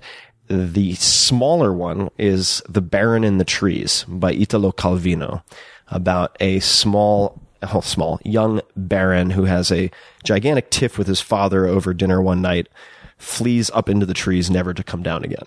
And wow, that's a bad fight. Yeah.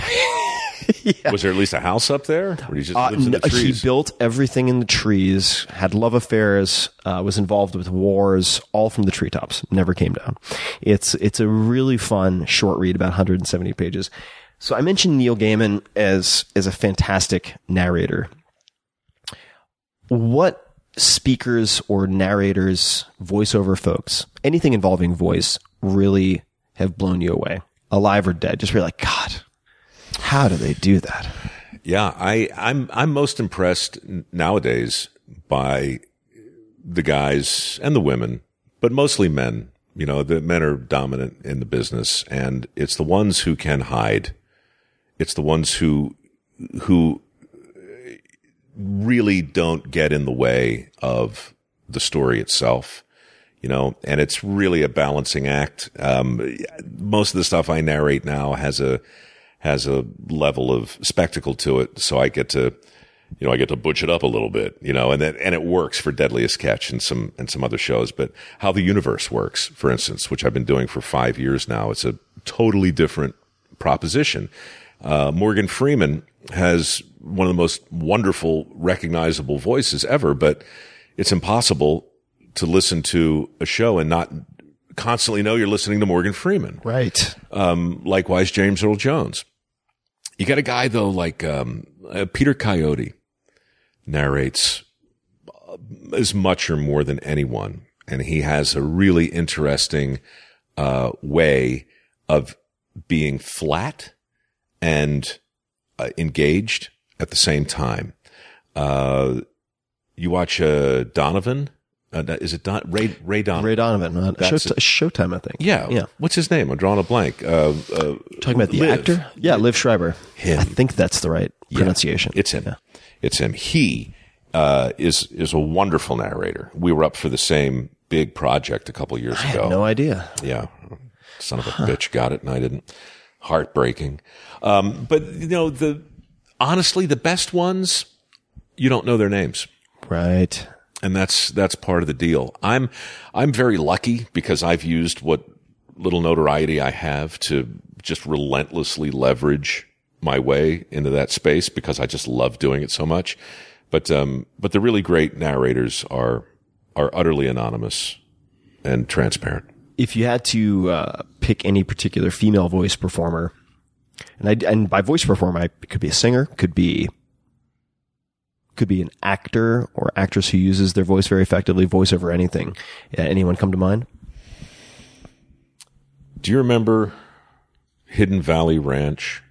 I do. Salad dressing. Yeah, I do. I'm telling you, if you Google some of those old commercials, you'll hear a woman narrating all of them. And there's a famous actress. I don't know if she's even around anymore, but she was in MASH, the original MASH. Her name's Sally Kellerman. Sally Kellerman had a fantastic voice. And it was what made her voice so unusual is that it didn't strike me anyway when I was watching her act. It was just part and parcel of her, but it was just one of those voices when it's disembodied and right there on the radio. Oh my God. It was amazing. Orson Welles, same thing. I mean, it's just unbelievably impressive in every way, but all of a sudden, you know, to hear that guy just vocally, you really want to laugh. Listen to the old, there's some stuff on the YouTubes with him coming unhinged at being directed in these, there's like Mrs. Paul's fish sticks or something like that, right? And, you know, you hear him in the booth, you know, and the pages are rustling and he's getting his copy together and he starts with, I know a man in the fjords of Norway. A man, and he's reading the copy and it's like there's some split infinitive or maybe a dangling participle. And he's just pissed off. And I can't read this shit. And then back and forth he goes with the producer. And it is, I mean, the greatest living director and actor is at that point in his career where he's doing, you know, Gallo and all these things. And you know, he's just, you know, consumed with loathing because of it. And he's taking all of that angst out on some poor line producer trying to produce it. It's just awesome. Bill Shatner actually has done some remarkable voice work, in my opinion.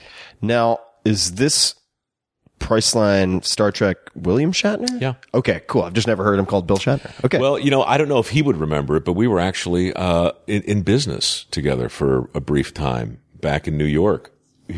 He's always ahead of his time Shatner is. And I think one day, years from now, when people who write books about this stuff look back at celebrity and the cults of personality and the arc of a career, I suspect his will be unexampled, And we were in business. I had a friend who got the license to do phone cards, which at the time, in the early 90s were very, very big in Europe and never caught on here to the degree everybody thought they were. But, you'd buy your long distance time in advance.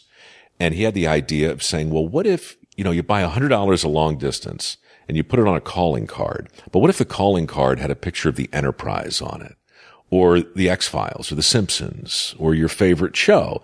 And what if when you call that 800 number to access the long distance platform, what if you were confronted by a voice, say mine, that said, welcome to the Star Trek information platform. To place a long distance call, hit 1.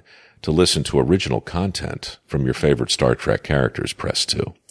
So you press 2 and you open this world of old time radio where you can take a Klingon language lesson or listen to, you send a wake up call from Bart Simpson, all this crazy stuff.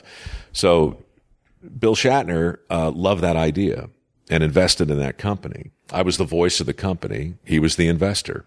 He was a couple years too early. Didn't really work. But the fact that he was there and the fact that Priceline came along right on its heels, I'll never forget, watching him make that deal with Priceline and thinking, this will never work. But if it does, lucky him. And as it turned out, it worked okay. Lucky, what is it they say? Not sly as a fox. I'm trying to come up with a proverb that I can't remember properly. Sly as a fox is good, but it's not it's not what I'm going for. Now, the important thing with metaphors, Tim, is you should try. I know, I'm just not trying hard enough. I'm not trying hard enough, Mike. And I think that people might think we're further apart than we are on the trying hard part, which is, and I read an interview with you recently about sort of working smart, working hard, and the false dichotomy between the two where people choose one or the other. Yeah. And, it's the blessing and the curse of having a book with a title like The 4-Hour Workweek is that people never seem to forget it and that people never seem to forget it. So, but the fact of the matter is I have absolutely no problem with hard work as long as it's applied to the right things. Sure. And, the operative portion of that being focusing it in the right place. And another thing that you mentioned earlier when we were talking about passion versus opportunity that at least I've observed a few times in friends who've made this decision and then ended up having to reverse it in some way later is when you follow just your passion and not the opportunity, it's also a great way to corrupt something that gives you a great degree of personal pleasure and decompression. Oh, turning your avocation into your vocation. Exactly. So I've had friends, for instance, who've decided they love surfing on Sunday mornings so much that they want to do it full time, and then they end up teaching, finance wonks how to surf at 6 in the morning, Monday to Friday, and before you know it, 2 months later, they want to never surf again. You bitched up your hobby. Exactly. So here is a question. We're gonna back into some of your current projects here. If you were doing a 5-minute podcast story and the secret reveal were Mike Rowe, how would that episode begin, and where would the story take its major turn or turns? Wow. Well, the key to what Paul Harvey did was find an obscure moment in the life of a famous person and then try and make that moment relevant. And it almost always is. Sometimes it's a bigger stretch than others, but if it were, given all that we've just talked about, I would probably circle back to, the home shopping salesman who somehow or other became, closely associated with, a blue collar apologist, or an opera singer who took a very, very crooked path and, wound up becoming, a purveyor of podcasts. Who knows? I guess I guess I don't know how to tell my story. Do you think that is common among people who are exceptionally good at telling other people's stories? Because I listened to, for instance, an episode of Here's the Thing with Alec Baldwin, and he was interviewing Ira Glass. Mm-hmm. And it was a really difficult interview for Alec. And at one point he said, it's amazing how you can tell anyone's story except for your own. Now, you are good at telling your story, but do you find those tend to be somewhat exclusive, or what makes it hard for you to think of how that might be formulated? I don't know. I mean, look, there's something sociopathic about being great at telling your own story, I think. It's easy to forget living in Silicon Valley. That's the new norm. Yeah. I just think that if you're too good at it, it either means, well, it probably just means you've been practicing it, and, it's something I think everybody ought to do later in their life when they become interesting enough to do it. Everybody is always more interesting from the outside. We know our own secrets too well. And so we probably feel a bit fraudulent if we try and stack the deck. But look, what you're really talking about is peripeteia. The peripety. It's the part of the narrative where the protagonist realizes everything he thought he knew about himself was wrong. Where Oedipus realizes, oh, this beautiful woman who I love, who I'm married to, who I have children with, she's my mother. Crap. That's the kind of realization that changes the direction of the narrative. And that's the Aristotelian definition of a tragedy, right? It's those moments in our life when we realize our identity or our version of ourselves is either at odds with something we just learned, or more often than not, at odds with the way the rest of the world sees us. And so, look, for me today, the biggest jolt of cognitive dissonance that I deal with on a daily basis is from fans of dirty jobs who believe that I can fix their toilet, who believe that I can, pour a foundation and hang drywall and take care of all that stuff because I was just around people who do that for so long. And they assume it also because I run a foundation that focuses on work ethic scholarships and trains people to do those very things. But the truth is, it all goes back to the recessive gene that I confessed about an hour ago. I didn't get it from my granddad. What I got was an appreciation for it. But it's remarkable, Tim, how separate those things are in people's minds and how difficult it is for people to reconcile this idea that, that's Mike. He narrates Deadliest Catch. Surely he knows how to fish for crab. He hosts Dirty Jobs. Surely he can overhaul the engine in a garbage truck.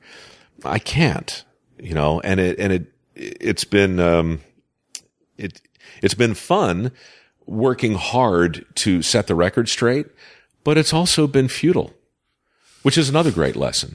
Just because it's futile doesn't mean it can't be fun. And just because you love something doesn't mean you can't suck at it. Yeah, absolutely. American Idol, episode 1 of any season. We see this great collision of reality and dreams. It's not the fact that these 20-year-old kids can't sing that's so fascinating. It's the fact that they're realizing it for the first time in their life, that they always thought that their dream and their passion and their love of music would be enough to push them into the top 40. And then to suddenly have it all come crashing down. It's more than Schadenfreude as a viewer. It's very personal because you can't watch that if you're not a sociopath and not look at your own giant soft spots. We're covered with them. We're all just rotten fruit. Rotten fruit. I sometimes use Swiss cheese, but I like rotten fruit too. Of all of the creative outlets and opportunities that you have, why did you choose podcasting? And maybe you could just give people an overview of what you're currently doing, but I'd love to know why. Well, look, I'm always late to the party, social media or otherwise. And I don't think what I'm doing right now, maybe I just don't know what podcast means, but what we're doing right now, I think is about as honest an example of two people having an unscripted conversation that's touching on a lot of interesting things. I love that, but I don't, and I would love to do what you're doing. You know, I'd love to have people over to my home and have these conversations and have a glass of wine. I mean, my God, if you're actually making money and prospering from this, Tim, you win. At the moment, I can't do it, but I'm still scratching this. I'm watching your adorable dog, Molly, having a dream and slapping her tail into your hardwood floor. You should actually get some clean audio on that, because that's just remarkable. It sounded like someone who was knocking on the door. I did too, man. What do you think she's dreaming about? I would say chasing birds is her ultimate, most just savored, enjoyed experience in life, I think. So probably chasing birds. She ever catch them?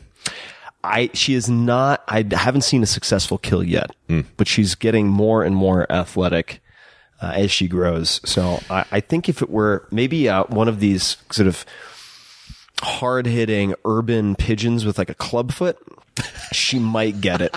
She might. And Tourette's. Yeah, and Tourette's. But it would have to be like a planet Earth moment where they're like, you know, the wolves have isolated a calf. You know what? If that happens, call me. We'll come over and we'll recreate the old Mutual of Omaha. While Tim and I watch from the brush, Molly will attempt to approach the elusive sparrow. That's great. But I apologize on behalf of Molly. She knows not what she does.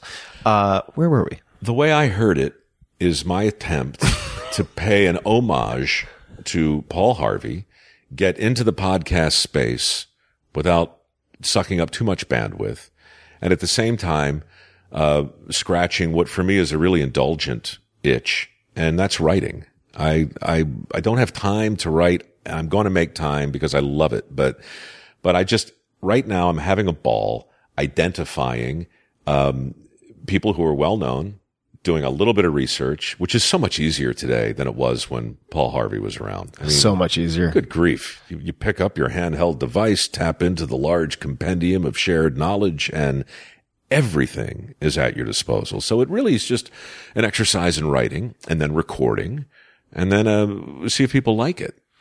And if you could give an example of, could you tell us about one episode that you particularly enjoyed and the process of creating it? How you chose the person, how you chose the storyline, etc. Sure. Well, the one I just did, I haven't recorded yet, so I hate to give it away, but like so Bruno Mars. All right, I'll just tell you how it ends, right? So everybody knows I was watching the Super Bowl a couple years ago and watching this kid on the biggest stage there is, you know, absolutely killing it. This unbelievable crossroads of pop and rock and funk and just, wow. What's his deal? And I read a lot of stuff that anybody can find really, really simply by doing a simple Google search, but went a little deeper and found what I thought was an interesting hook. You know, his dad in the delivery room was playing oldies, and his mother was a Filipino hula dancer. And the guy was surrounded by music his whole life, and his parents were basically in a traveling variety show. And he was imitating Elvis Presley at 3 years old. And I looked at some old footage of it, and it was amazing. And he was imitating Michael Jackson, and it was incredible. And he was imitating Little Richard, and it's breathtaking. And this guy was a genius mimic. And so I started thinking, well, how does this genius mimic wind up becoming somebody so completely original? And so that was my sort of like, okay, I'm going to tell a very, very simple story and I'm going to unwind it. But that's the theme that I want to kind of find. And usually with these things, you start writing them, not quite knowing how they're going to end, and it takes care of itself. And so in this case, it was interesting because his name was Peter Hernandez in real life. So this is really a story of Peter Hernandez, a guy who is impersonating Elvis, Little Richard, and Michael Jackson, who at 17 years of age decides to go for it.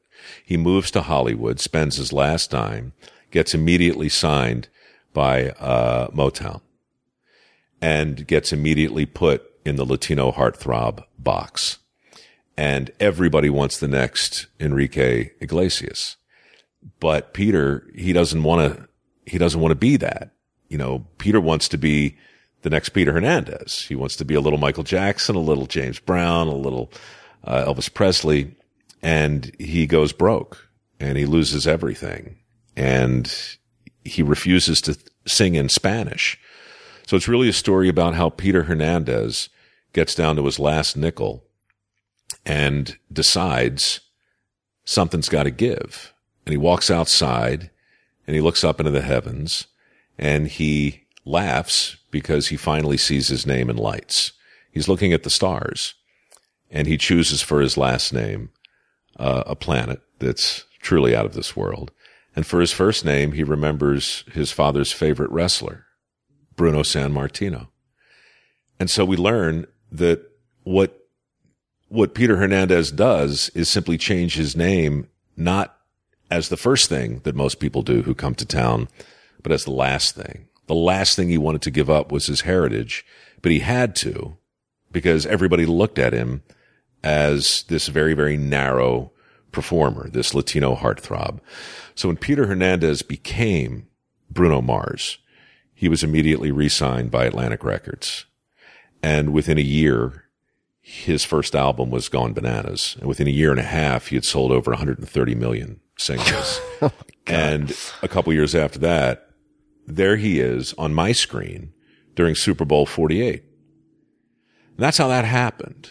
You know, so look, it can be as simple as a Wikipedia entry. I could tell you the story a dozen different ways, but what I'm trying to do with these little stories on the podcast is find the big transformational moment, the peripeteia in everybody's life, and find a way to unwind it in 5 minutes or so. Well, it strikes me also that you're asking a non-obvious question about an obvious person, right? You're taking well-known people and unwinding it by asking a question that few people have probably asked before. Yeah. Yeah. I mean, Paul Harvey was all about, he really distilled it to the whodunit. It was a mystery. And so his whole thing was just clue after clue. The clues became a little more obvious as you got to the end. So everybody had a chance to kind of figure it out along the way at their own speed. I'm finding it to be a little more interesting and maybe a little more indulgent to spend more time in that peripatetic moment, you know, and really try and paint the scene, as richly as I can. And sometimes that means I wind up overwriting it, but it's easy enough to correct it. But I just think it's a fun way. Look, you're a fan of Dan Carlin, right? Definitely. Huge fan. I love Carlin. Yeah. Hardcore history. For people listening, everybody should check out. Wrath of the Khans would be my recommendation as a starting point. I'd go with Blueprint for Armageddon. But you can't go wrong with either one. You can't go wrong. But what Dan does is he makes history accessible to people who otherwise wouldn't give a shit. If you can do that with fitness, that's what you did with your books. You know, you find a way to take a thing that most people are either blasé or disinterested about and make them care. And so if you can do that with history, if you can do it with biography, the writer you mentioned before, if you can make oranges interesting, you win. Yeah. That's the challenge in all things. It's not anybody can point a camera at Vesuvius erupting, right? That's great footage. But, you know, it's harder thousands of years later to write a retrospective on Herculaneum before the eruption. You know, do that. Make that interesting and you win. Well, I think it also comes back to a recurring theme, I think, in this conversation, which is, yes, you want to be great at what you do, but if you're incrementally better, it's not enough. You also have to be different, or at least it makes the journey or the challenge much more tackleable if you think about how to differentiate yourself. I'd love to ask, and then we're going to come back to, I want to ask some additional questions about the podcast and a few other things, but just a couple of rapid fire questions for you. The first is, and the answers don't need to be rapid, the questions, to sort of try to sort of neuter my tendency to ask long-winded questions are pretty short. When you think of the word success or successful, who's the first person who comes to mind and why? Carl Noble, my granddad, for reasons we touched on before, but a 7th grade education, drops out of school to work, becomes a master craftsman and a tradesman 4 times over, 5 times over, and lives to build houses and churches without blueprints that are still standing. He was the guy who said to me when I flunked out of all my shop classes in high school, he said, you can be a tradesman. Just get yourself a different toolbox. Ooh, I like that. That's a good one. That is a really good one. Yeah. So this is out of my usual order, but since we had a little chat about it earlier, and I don't know the story, but I wanted to bring it up. If you could have a billboard anywhere with anything on it, what would it say? And the reason that question is so crazy in my world right now is I got a call about 4 months ago from a guy who said, Mike, you don't know me, but if you could have a billboard anywhere you want, what would it say? And I said, what am I, like inside the actor's studio? Well, he was a big shot over at... How did you get this number, sir? Honestly, that's exactly what I said. He goes, well, your people passed it on because they thought, you would want to answer the question. He was a guy who worked for Lamar. Lamar Outdoor Advertising. Huge. This guy owns billboards. I mean, tens of thousands of them. And he said, listen, I'm a big fan of your foundation. And at any given time, I got 20, 30% billboards that are empty. Advertisers do their thing. We pull them down. And every single person listening to this podcast right now has driven down the highway and looked up and seen a blank billboard. Well, he was just calling to say, what would you like to put on them? And I said, Jesus, seriously? And he said, yeah, anything you want. And I said, well, we're currently in the midst of a work ethic scholarship program. We've raised about $4 million selling crap out of my garage and various other places. And we, have this program, right? And I said, if I send you a picture of me holding a sign that says help wanted, and in big letters, microworks.org, work ethic scholarships, would you put that up there? And he said, in a heartbeat. So all over the country now, that's on a billboard. Wow. Because somebody asked that question. That's a hell of a call. It's a good call. I'm glad I took it. Now, could you just elaborate for a second on the work ethic scholarships? What does that mean? So in 2008, when the economy went sideways, Dirty Jobs was in 212 countries and the number one show on the network. And I was doing well. And everybody I talked to on the show that owned a business was telling me an extraordinary thing. And that was the biggest challenge that they were facing was technical recruiting, really any kind of recruiting. Help wanted signs everywhere I went on Dirty Jobs, while the headlines are screaming about 10 and 11% unemployment. So I realized there was a huge parallel but conflicting narrative going on in the country with respect to work. And the skills gap as it existed in 2008 included maybe 2.2 million jobs that existed that people either weren't trained for or just simply didn't want. Today, the number is more like 5.8 million. I decided that it would be good for the show and good for me and hopefully good for the businesses that allowed us to thrive, to set up a foundation that functioned as a PR campaign for jobs that actually existed. These are not the glamorous jobs, but these are jobs that make civilized life possible. And that PR campaign morphed into a bunch of trips to Congress and a bunch of partnerships with the Fortune 200, and then ultimately into an attempt to reward the kind of behavior that we actually wanted to encourage, which was work ethic. Most scholarship programs, as I'm sure you know, reward the usual stuff: academic achievement, athleticism, talent, and of course, basic need. I didn't think anybody was making an affirmative case for work ethic.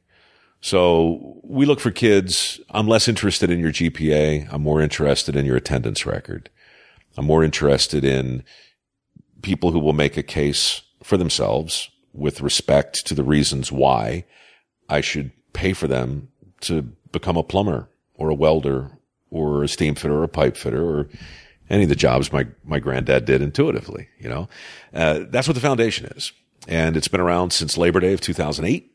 And every 6 months we release, you know, another tranche of money raised mostly from our chronic low rent telethon that really never seems to end. It involves me hawking the crap out of my garage, mementos from dirty jobs, in a style not unlike the old QVC days, where I'm now using my powers for good.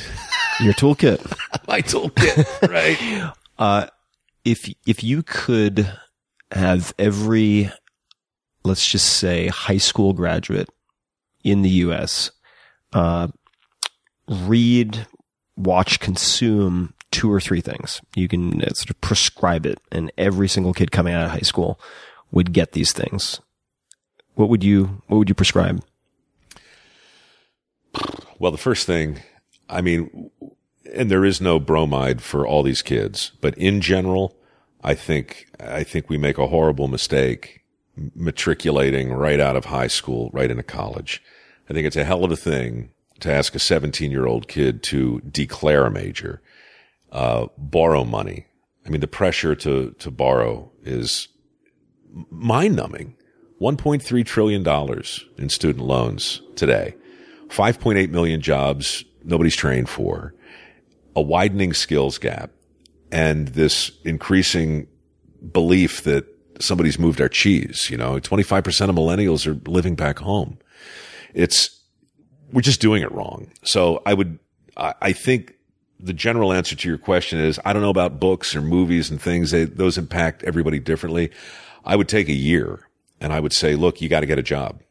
You have to do something. Call it an apprenticeship, call it an internship, call it I don't know, but we have to back away from the pressure that's conspired to drive so many kids so far into debt and start to go down a road so soon. Because really, look, I always think there's time to change the road you're on. Robert Plant, last stanza, Stairway to Heaven, but it's hard. And, you know, I was very lucky. I did it at 42. And Meaning you took what did you do at 42? I apologize. Well, I hit the reset button. Got it. You know, I decided this career, that's been based on not caring about the work I do is going to be based on caring very much about it. And it just required a complete, you know, brain dump and reset button. It's hard to do that at 42, but it's even harder now, I think, at 26, because now you've got your paper, right? You've graduated. You've done well. You've done everything everybody told you to do, but you've just realized there's the opportunity in the field you've studied is not what you thought it was. The $90,000 in student loans that's not going away. And so it's just a terrible thing to have your coffee served to you by, you know, a double major in poli-sci and medieval French. It's kind of tragic.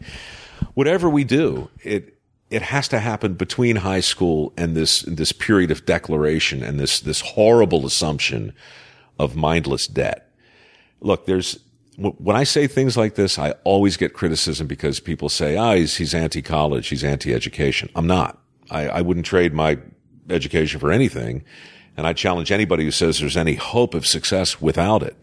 But when people say, how the hell can college get so expensive? Man, the answer is right in front of us. We've been telling kids for 50 years the best path for the most people is in this direction. And here's an unlimited pile of money.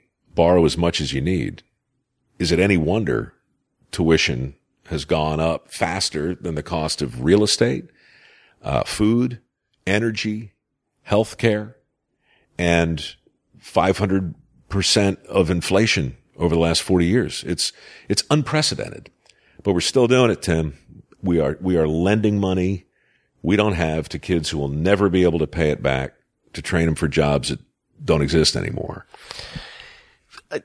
When I think about this, and I get asked quite a bit about college because I went to college, but I have friends who very vociferously disagree with that being the right path for everyone, which I would agree with. So I get asked about it a lot. And I think what you suggest in terms of, in the UK, they would call it a gap year, right? But not necessarily as a vacation. Right. It's a year where you explore and try and do something. Getting a job would certainly be, or jobs would be a very good example of that. I took a year away from college a year before I graduated because I was having effectively a nervous meltdown because I felt like I was being funneled towards, say, management consulting or investment banking, and I knew both would make me miserable. Mm-hmm. And so I panicked, took a year off, and I just worked. I tried a bunch of different jobs. And it was extremely instructive, not because it gave me the answer, i.e. the singular passion that I should have been seeking or anything like that. It didn't do that, but it helped me to question the assumptions that up to that point I'd just been riding on top of.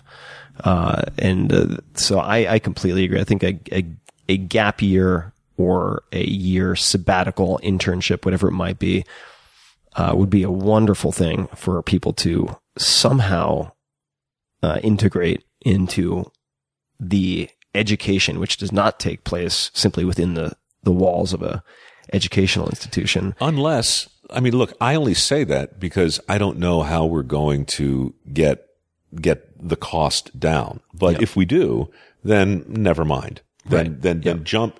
Then look, I went to a community college for 2 years right out of high school. I had no idea what I wanted to do. I had just assembled my new toolbox. I didn't have anything in it yet. So I studied everything at a community college. And I was amazed in hindsight at how good the philosophy professors were and how smart the English teachers were and music and drama. And at $26 a credit, I could afford to be wrong. And I was. I stayed there 3 years and I took every class I could. Then I took 6 months off. Then I went back to a university and finished up. I got a degree from Towson in communications, philosophy and speech. But by then I knew what I was paying for. And again, I could afford it. I finished late in 1984. There's just no way that happens today. A kid in my exact same circumstance, the math isn't there. He cannot afford to do it. And if he does, he's going to finish up about $45,000 in the hole. Yeah. And that is a millstone around your neck. And it's no reason for it. Look, each of us in our pockets right now have a device that proves the ultimate democratization of information. Never before has knowledge been so egalitarian. Once upon a time, I get it, and you can't, it's not fair to compare, a Harvard lecture to, a deep dive down the YouTube rabbit hole. But it's not completely unfair either because we have access now like we never had. It's not unfair. I think that, one of the primary reasons in 2007 or 8 that I leveraged the exposure of the 4-hour work week to get involved with tech was to try to develop or at least enable teams to develop tools that would level the playing field a bit. And you see that not only with, in this case, this would be a nonprofit example, but say the Harvards or MITs, et cetera, Stanford, another good example, opening up a lot of their lectures and coursework for people to take for free, which my brother has done, for instance. But also you have companies like Duolingo, one I've been involved with for a very long time. They now are the widest used language learning tool on the planet, and it's free. And they've demonstrated in a number of instances how it can be more effective than the typical coursework assigned in a semester of college, say Spanish instruction. And so I'm optimistic about the tools. I'm very curious to see if when people have what they say they want, which is this equal access to education, if they will be able to choose that instead of the entertainment and porn and everything else on the internet. Do you really think they will? That they will choose education over that? Yeah. I think that it will be a natural selection process. And I've seen this, for instance, in areas, I've been involved with a number of organizations that build effectively computer centers overseas to help with job creation. Mm-hmm. So you have, and so the good example would be something like Samasource, which I've been involved with here. It's a nonprofit startup. They do some very interesting work where they will take, say, repetitive small tasks at a place like YouTube or eBay, and they might build a computer center at a refugee camp or in Nairobi, train people, and then have that work sent to those people. And they're also doing things domestically. But in examples that are not well implemented, they create these, they make these resources available without the training, without instilling the sort of philosophies and work ethic that we've been discussing. And people end up watching cat videos and porn. Sure. So I think it'll be a natural selection process, much like we currently see in every aspect of life. But the outcome is not life or death, at least not necessarily in the literal sense. It's more of a financial prosperity or lack thereof. I think it'll be case by case because look, you're either, I don't know, when I try and really think in terms of what are the real fundamentals that drive education and ultimately prosperity, however we choose to define it, it's hard to get more granular than curiosity. You're either curious or you're not. Yep. And, the real geniuses that I've stumbled across are people who can inspire curiosity. It's not about imparting knowledge. It's about flicking the switch. Like, you've got great books here on your shelf. Everybody has access to these books, not yours specifically, but, you get to choose whatever books you want to have in your house or your apartment. You get to choose all these things. Everybody has those same choices. I personally don't think that the democratization of innovation will make more people innovative. I think it'll make the people who are predisposed to be curious and inventive more so. Likewise, education. I think it's a trap to suggest that if we build it, they'll come. It just has never happened before. There's always going to be a weeding out process. But I think what you do on this podcast is really valuable in a way that goes beyond whatever its, financial model might be. You're talking specifically to people who give a crap in a specific way. Yep. And, that's always been the struggle from a connectivity standpoint. Yeah, no, it absolutely has. And part of the reason I make these podcasts so ear-bleedingly long is that it is for me a weeding and filtering process. And I enjoy interacting with fans who are willing to commit to engaging and digesting these conversations, because my realization, aside from this podcast serving as a creative outlet and reclaiming of freedom in a way for me after we talked about this, a number of large projects with large companies, I was very often asked by my book fans on social media or elsewhere, what should I do if I'm in Nebraska? What should I do if I'm in fill in the blank location where I don't have the peer group that you have in San Francisco or New York City or fill in the blank? And I would have these conversations with friends, much like the conversation we're having right now, although not as 20 questions, of course, over a glass or two of wine. And I'd say, fuck, it is such a shame that this conversation, nothing really sensitive was discussed, was not recorded, so I could just share the damn thing. Oh my God. Okay. So I just have to tell you that is the story of my life. That's actually why, I'm here today, and it's why I'm still in television. I'm working on a project now called Drinking with Geniuses. Okay. It's just a title in my head, and I went ahead and locked it up because it sounds like a show or something. And it happened because, do you remember a couple of years ago when that meteorite came burning through the atmosphere in Russia? Yep. Right? So I don't know about you, but I'm watching this on TV, and the only question tearing through my mind is, what the fuck was that? How the hell is this possible? So I called an astrophysicist I knew over at Berkeley, and I said, hey, meet me over at Grumpy's. There's a little bar down in the financial district here in San Francisco. We sit down, get a couple of beers, and I look at him just like I'm looking at you right now, and I say, what the hell just happened? And he said, I know, right? You have lots of questions. I said, I have so many questions. I mean, I get that meteorites are out there. I get that sooner or later one of them is going to flip our switch, but how did we not see it coming? How did it get past the satellite net? And for the next 20 minutes, he explained everything I needed to know about meteorites and satellites, right? Interestingly, that same day, I had narrated most of episode 4 of How the Universe Works. So it's on my mind. The beer is cold. The brain across the table is enormous. And I suddenly look around and say, why? Why aren't we recording this? You know, that's a show. But so is this. Yeah. You know, I mean, alternate title, Cold Beers, Enormous Brains. Also. Not bad. Not bad. Not bad at all.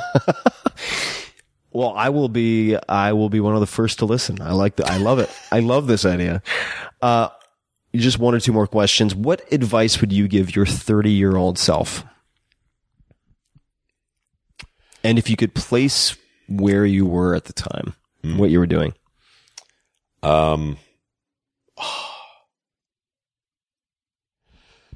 Okay, not to be glib, but I don't believe I would advise myself in hindsight, only because, you know, you hate to tear a hole in the time-space continuum. You know, you step on the butterfly, the next thing you know, right?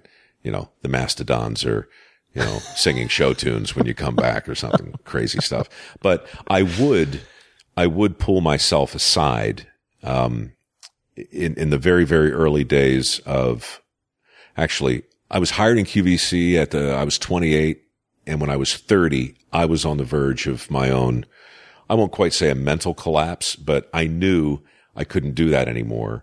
And I was trying to figure out if I could go into the whole entertainment business and freelance in an effective way. And it gave me hives. I mean, I was scared. You know, if I could go back, I would have probably just pulled myself aside and said, it's going to be fine. It's going to be fine. And then, as sort of a side note, I would have said, stop wearing makeup on camera. It just makes you look weird. For those people who would like to sample your podcast, and I encourage everyone to sample it because, let's face it, you don't always want to listen to 3-hour podcasts, and you might want some professional narration and storytelling.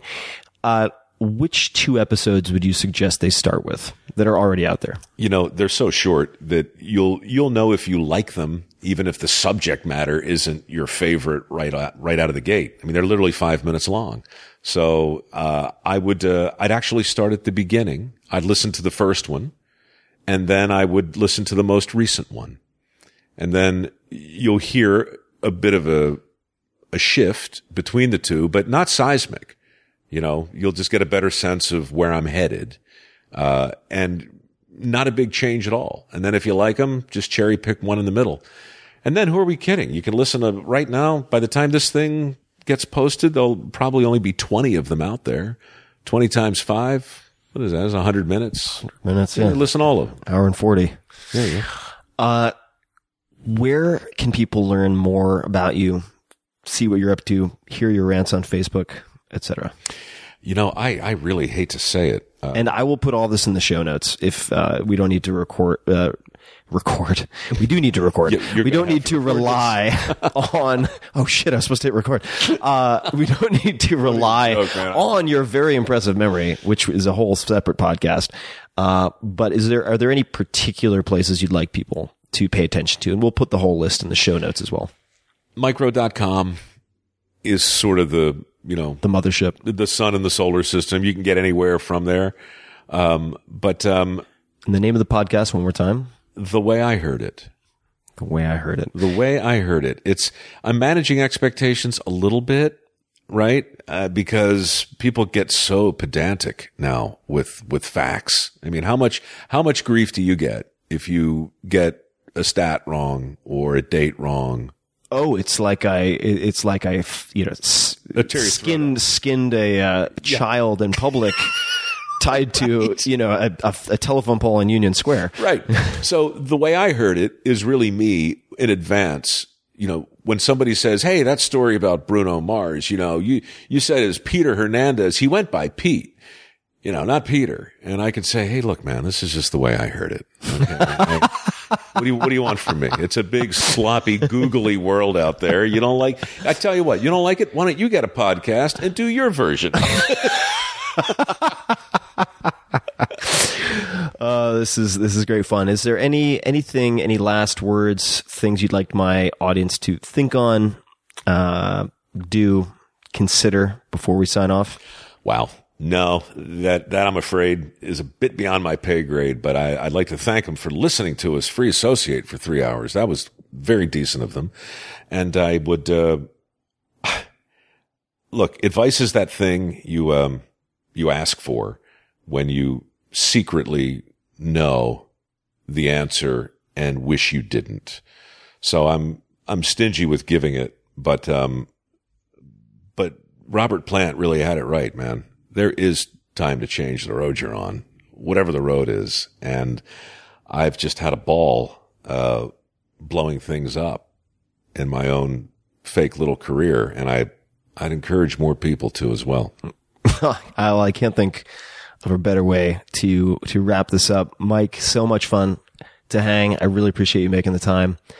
And to everybody listening, we will put all sorts of resources and links in the show notes at 4hourworkweek.com/podcast. Misspell it any way you like, preferably the correct spelling, just because I don't know what I've rerouted. So 4hourworkweek.com. Is it the number podcast. 4? It's all spelled out. It's all just one. Is there a hyphen between 4 and hour? There's no hyphen. This is one of those things I thought would be really easy on the internet. No. And people are like, "Oh, you mean 4 hour? Like FOROUR?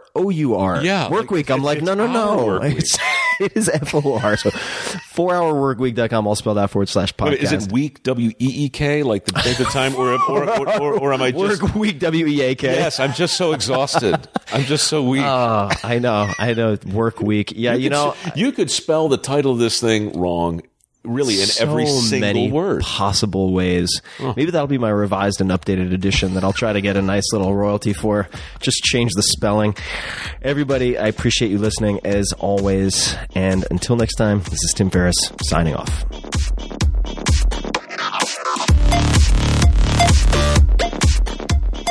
Hey guys, this is Tim again. Just a few more things before you take off. Number one, this is 5 Bullet Friday. Do you want to get a short email from me? Would you enjoy getting a short email from me every Friday that provides a little morsel of fun before the weekend? And 5 Bullet Friday is a very short email where I share the coolest things I've found or that I've been pondering over the week. That could include favorite new albums that I've discovered. It could include gizmos and gadgets and all sorts of weird shit that I've somehow dug up in the world of the esoteric as I do. It could include favorite articles that I've read and that I've shared with my close friends, for instance. And it's very short. It's just a little tiny bite of goodness before you head off for the weekend. So if you want to receive that, check it out. Just go to 4hourworkweek.com. That's 4hourworkweek.com, all spelled out, and just drop in your email, and you will get the very next one. And if you sign up, I hope you enjoy it.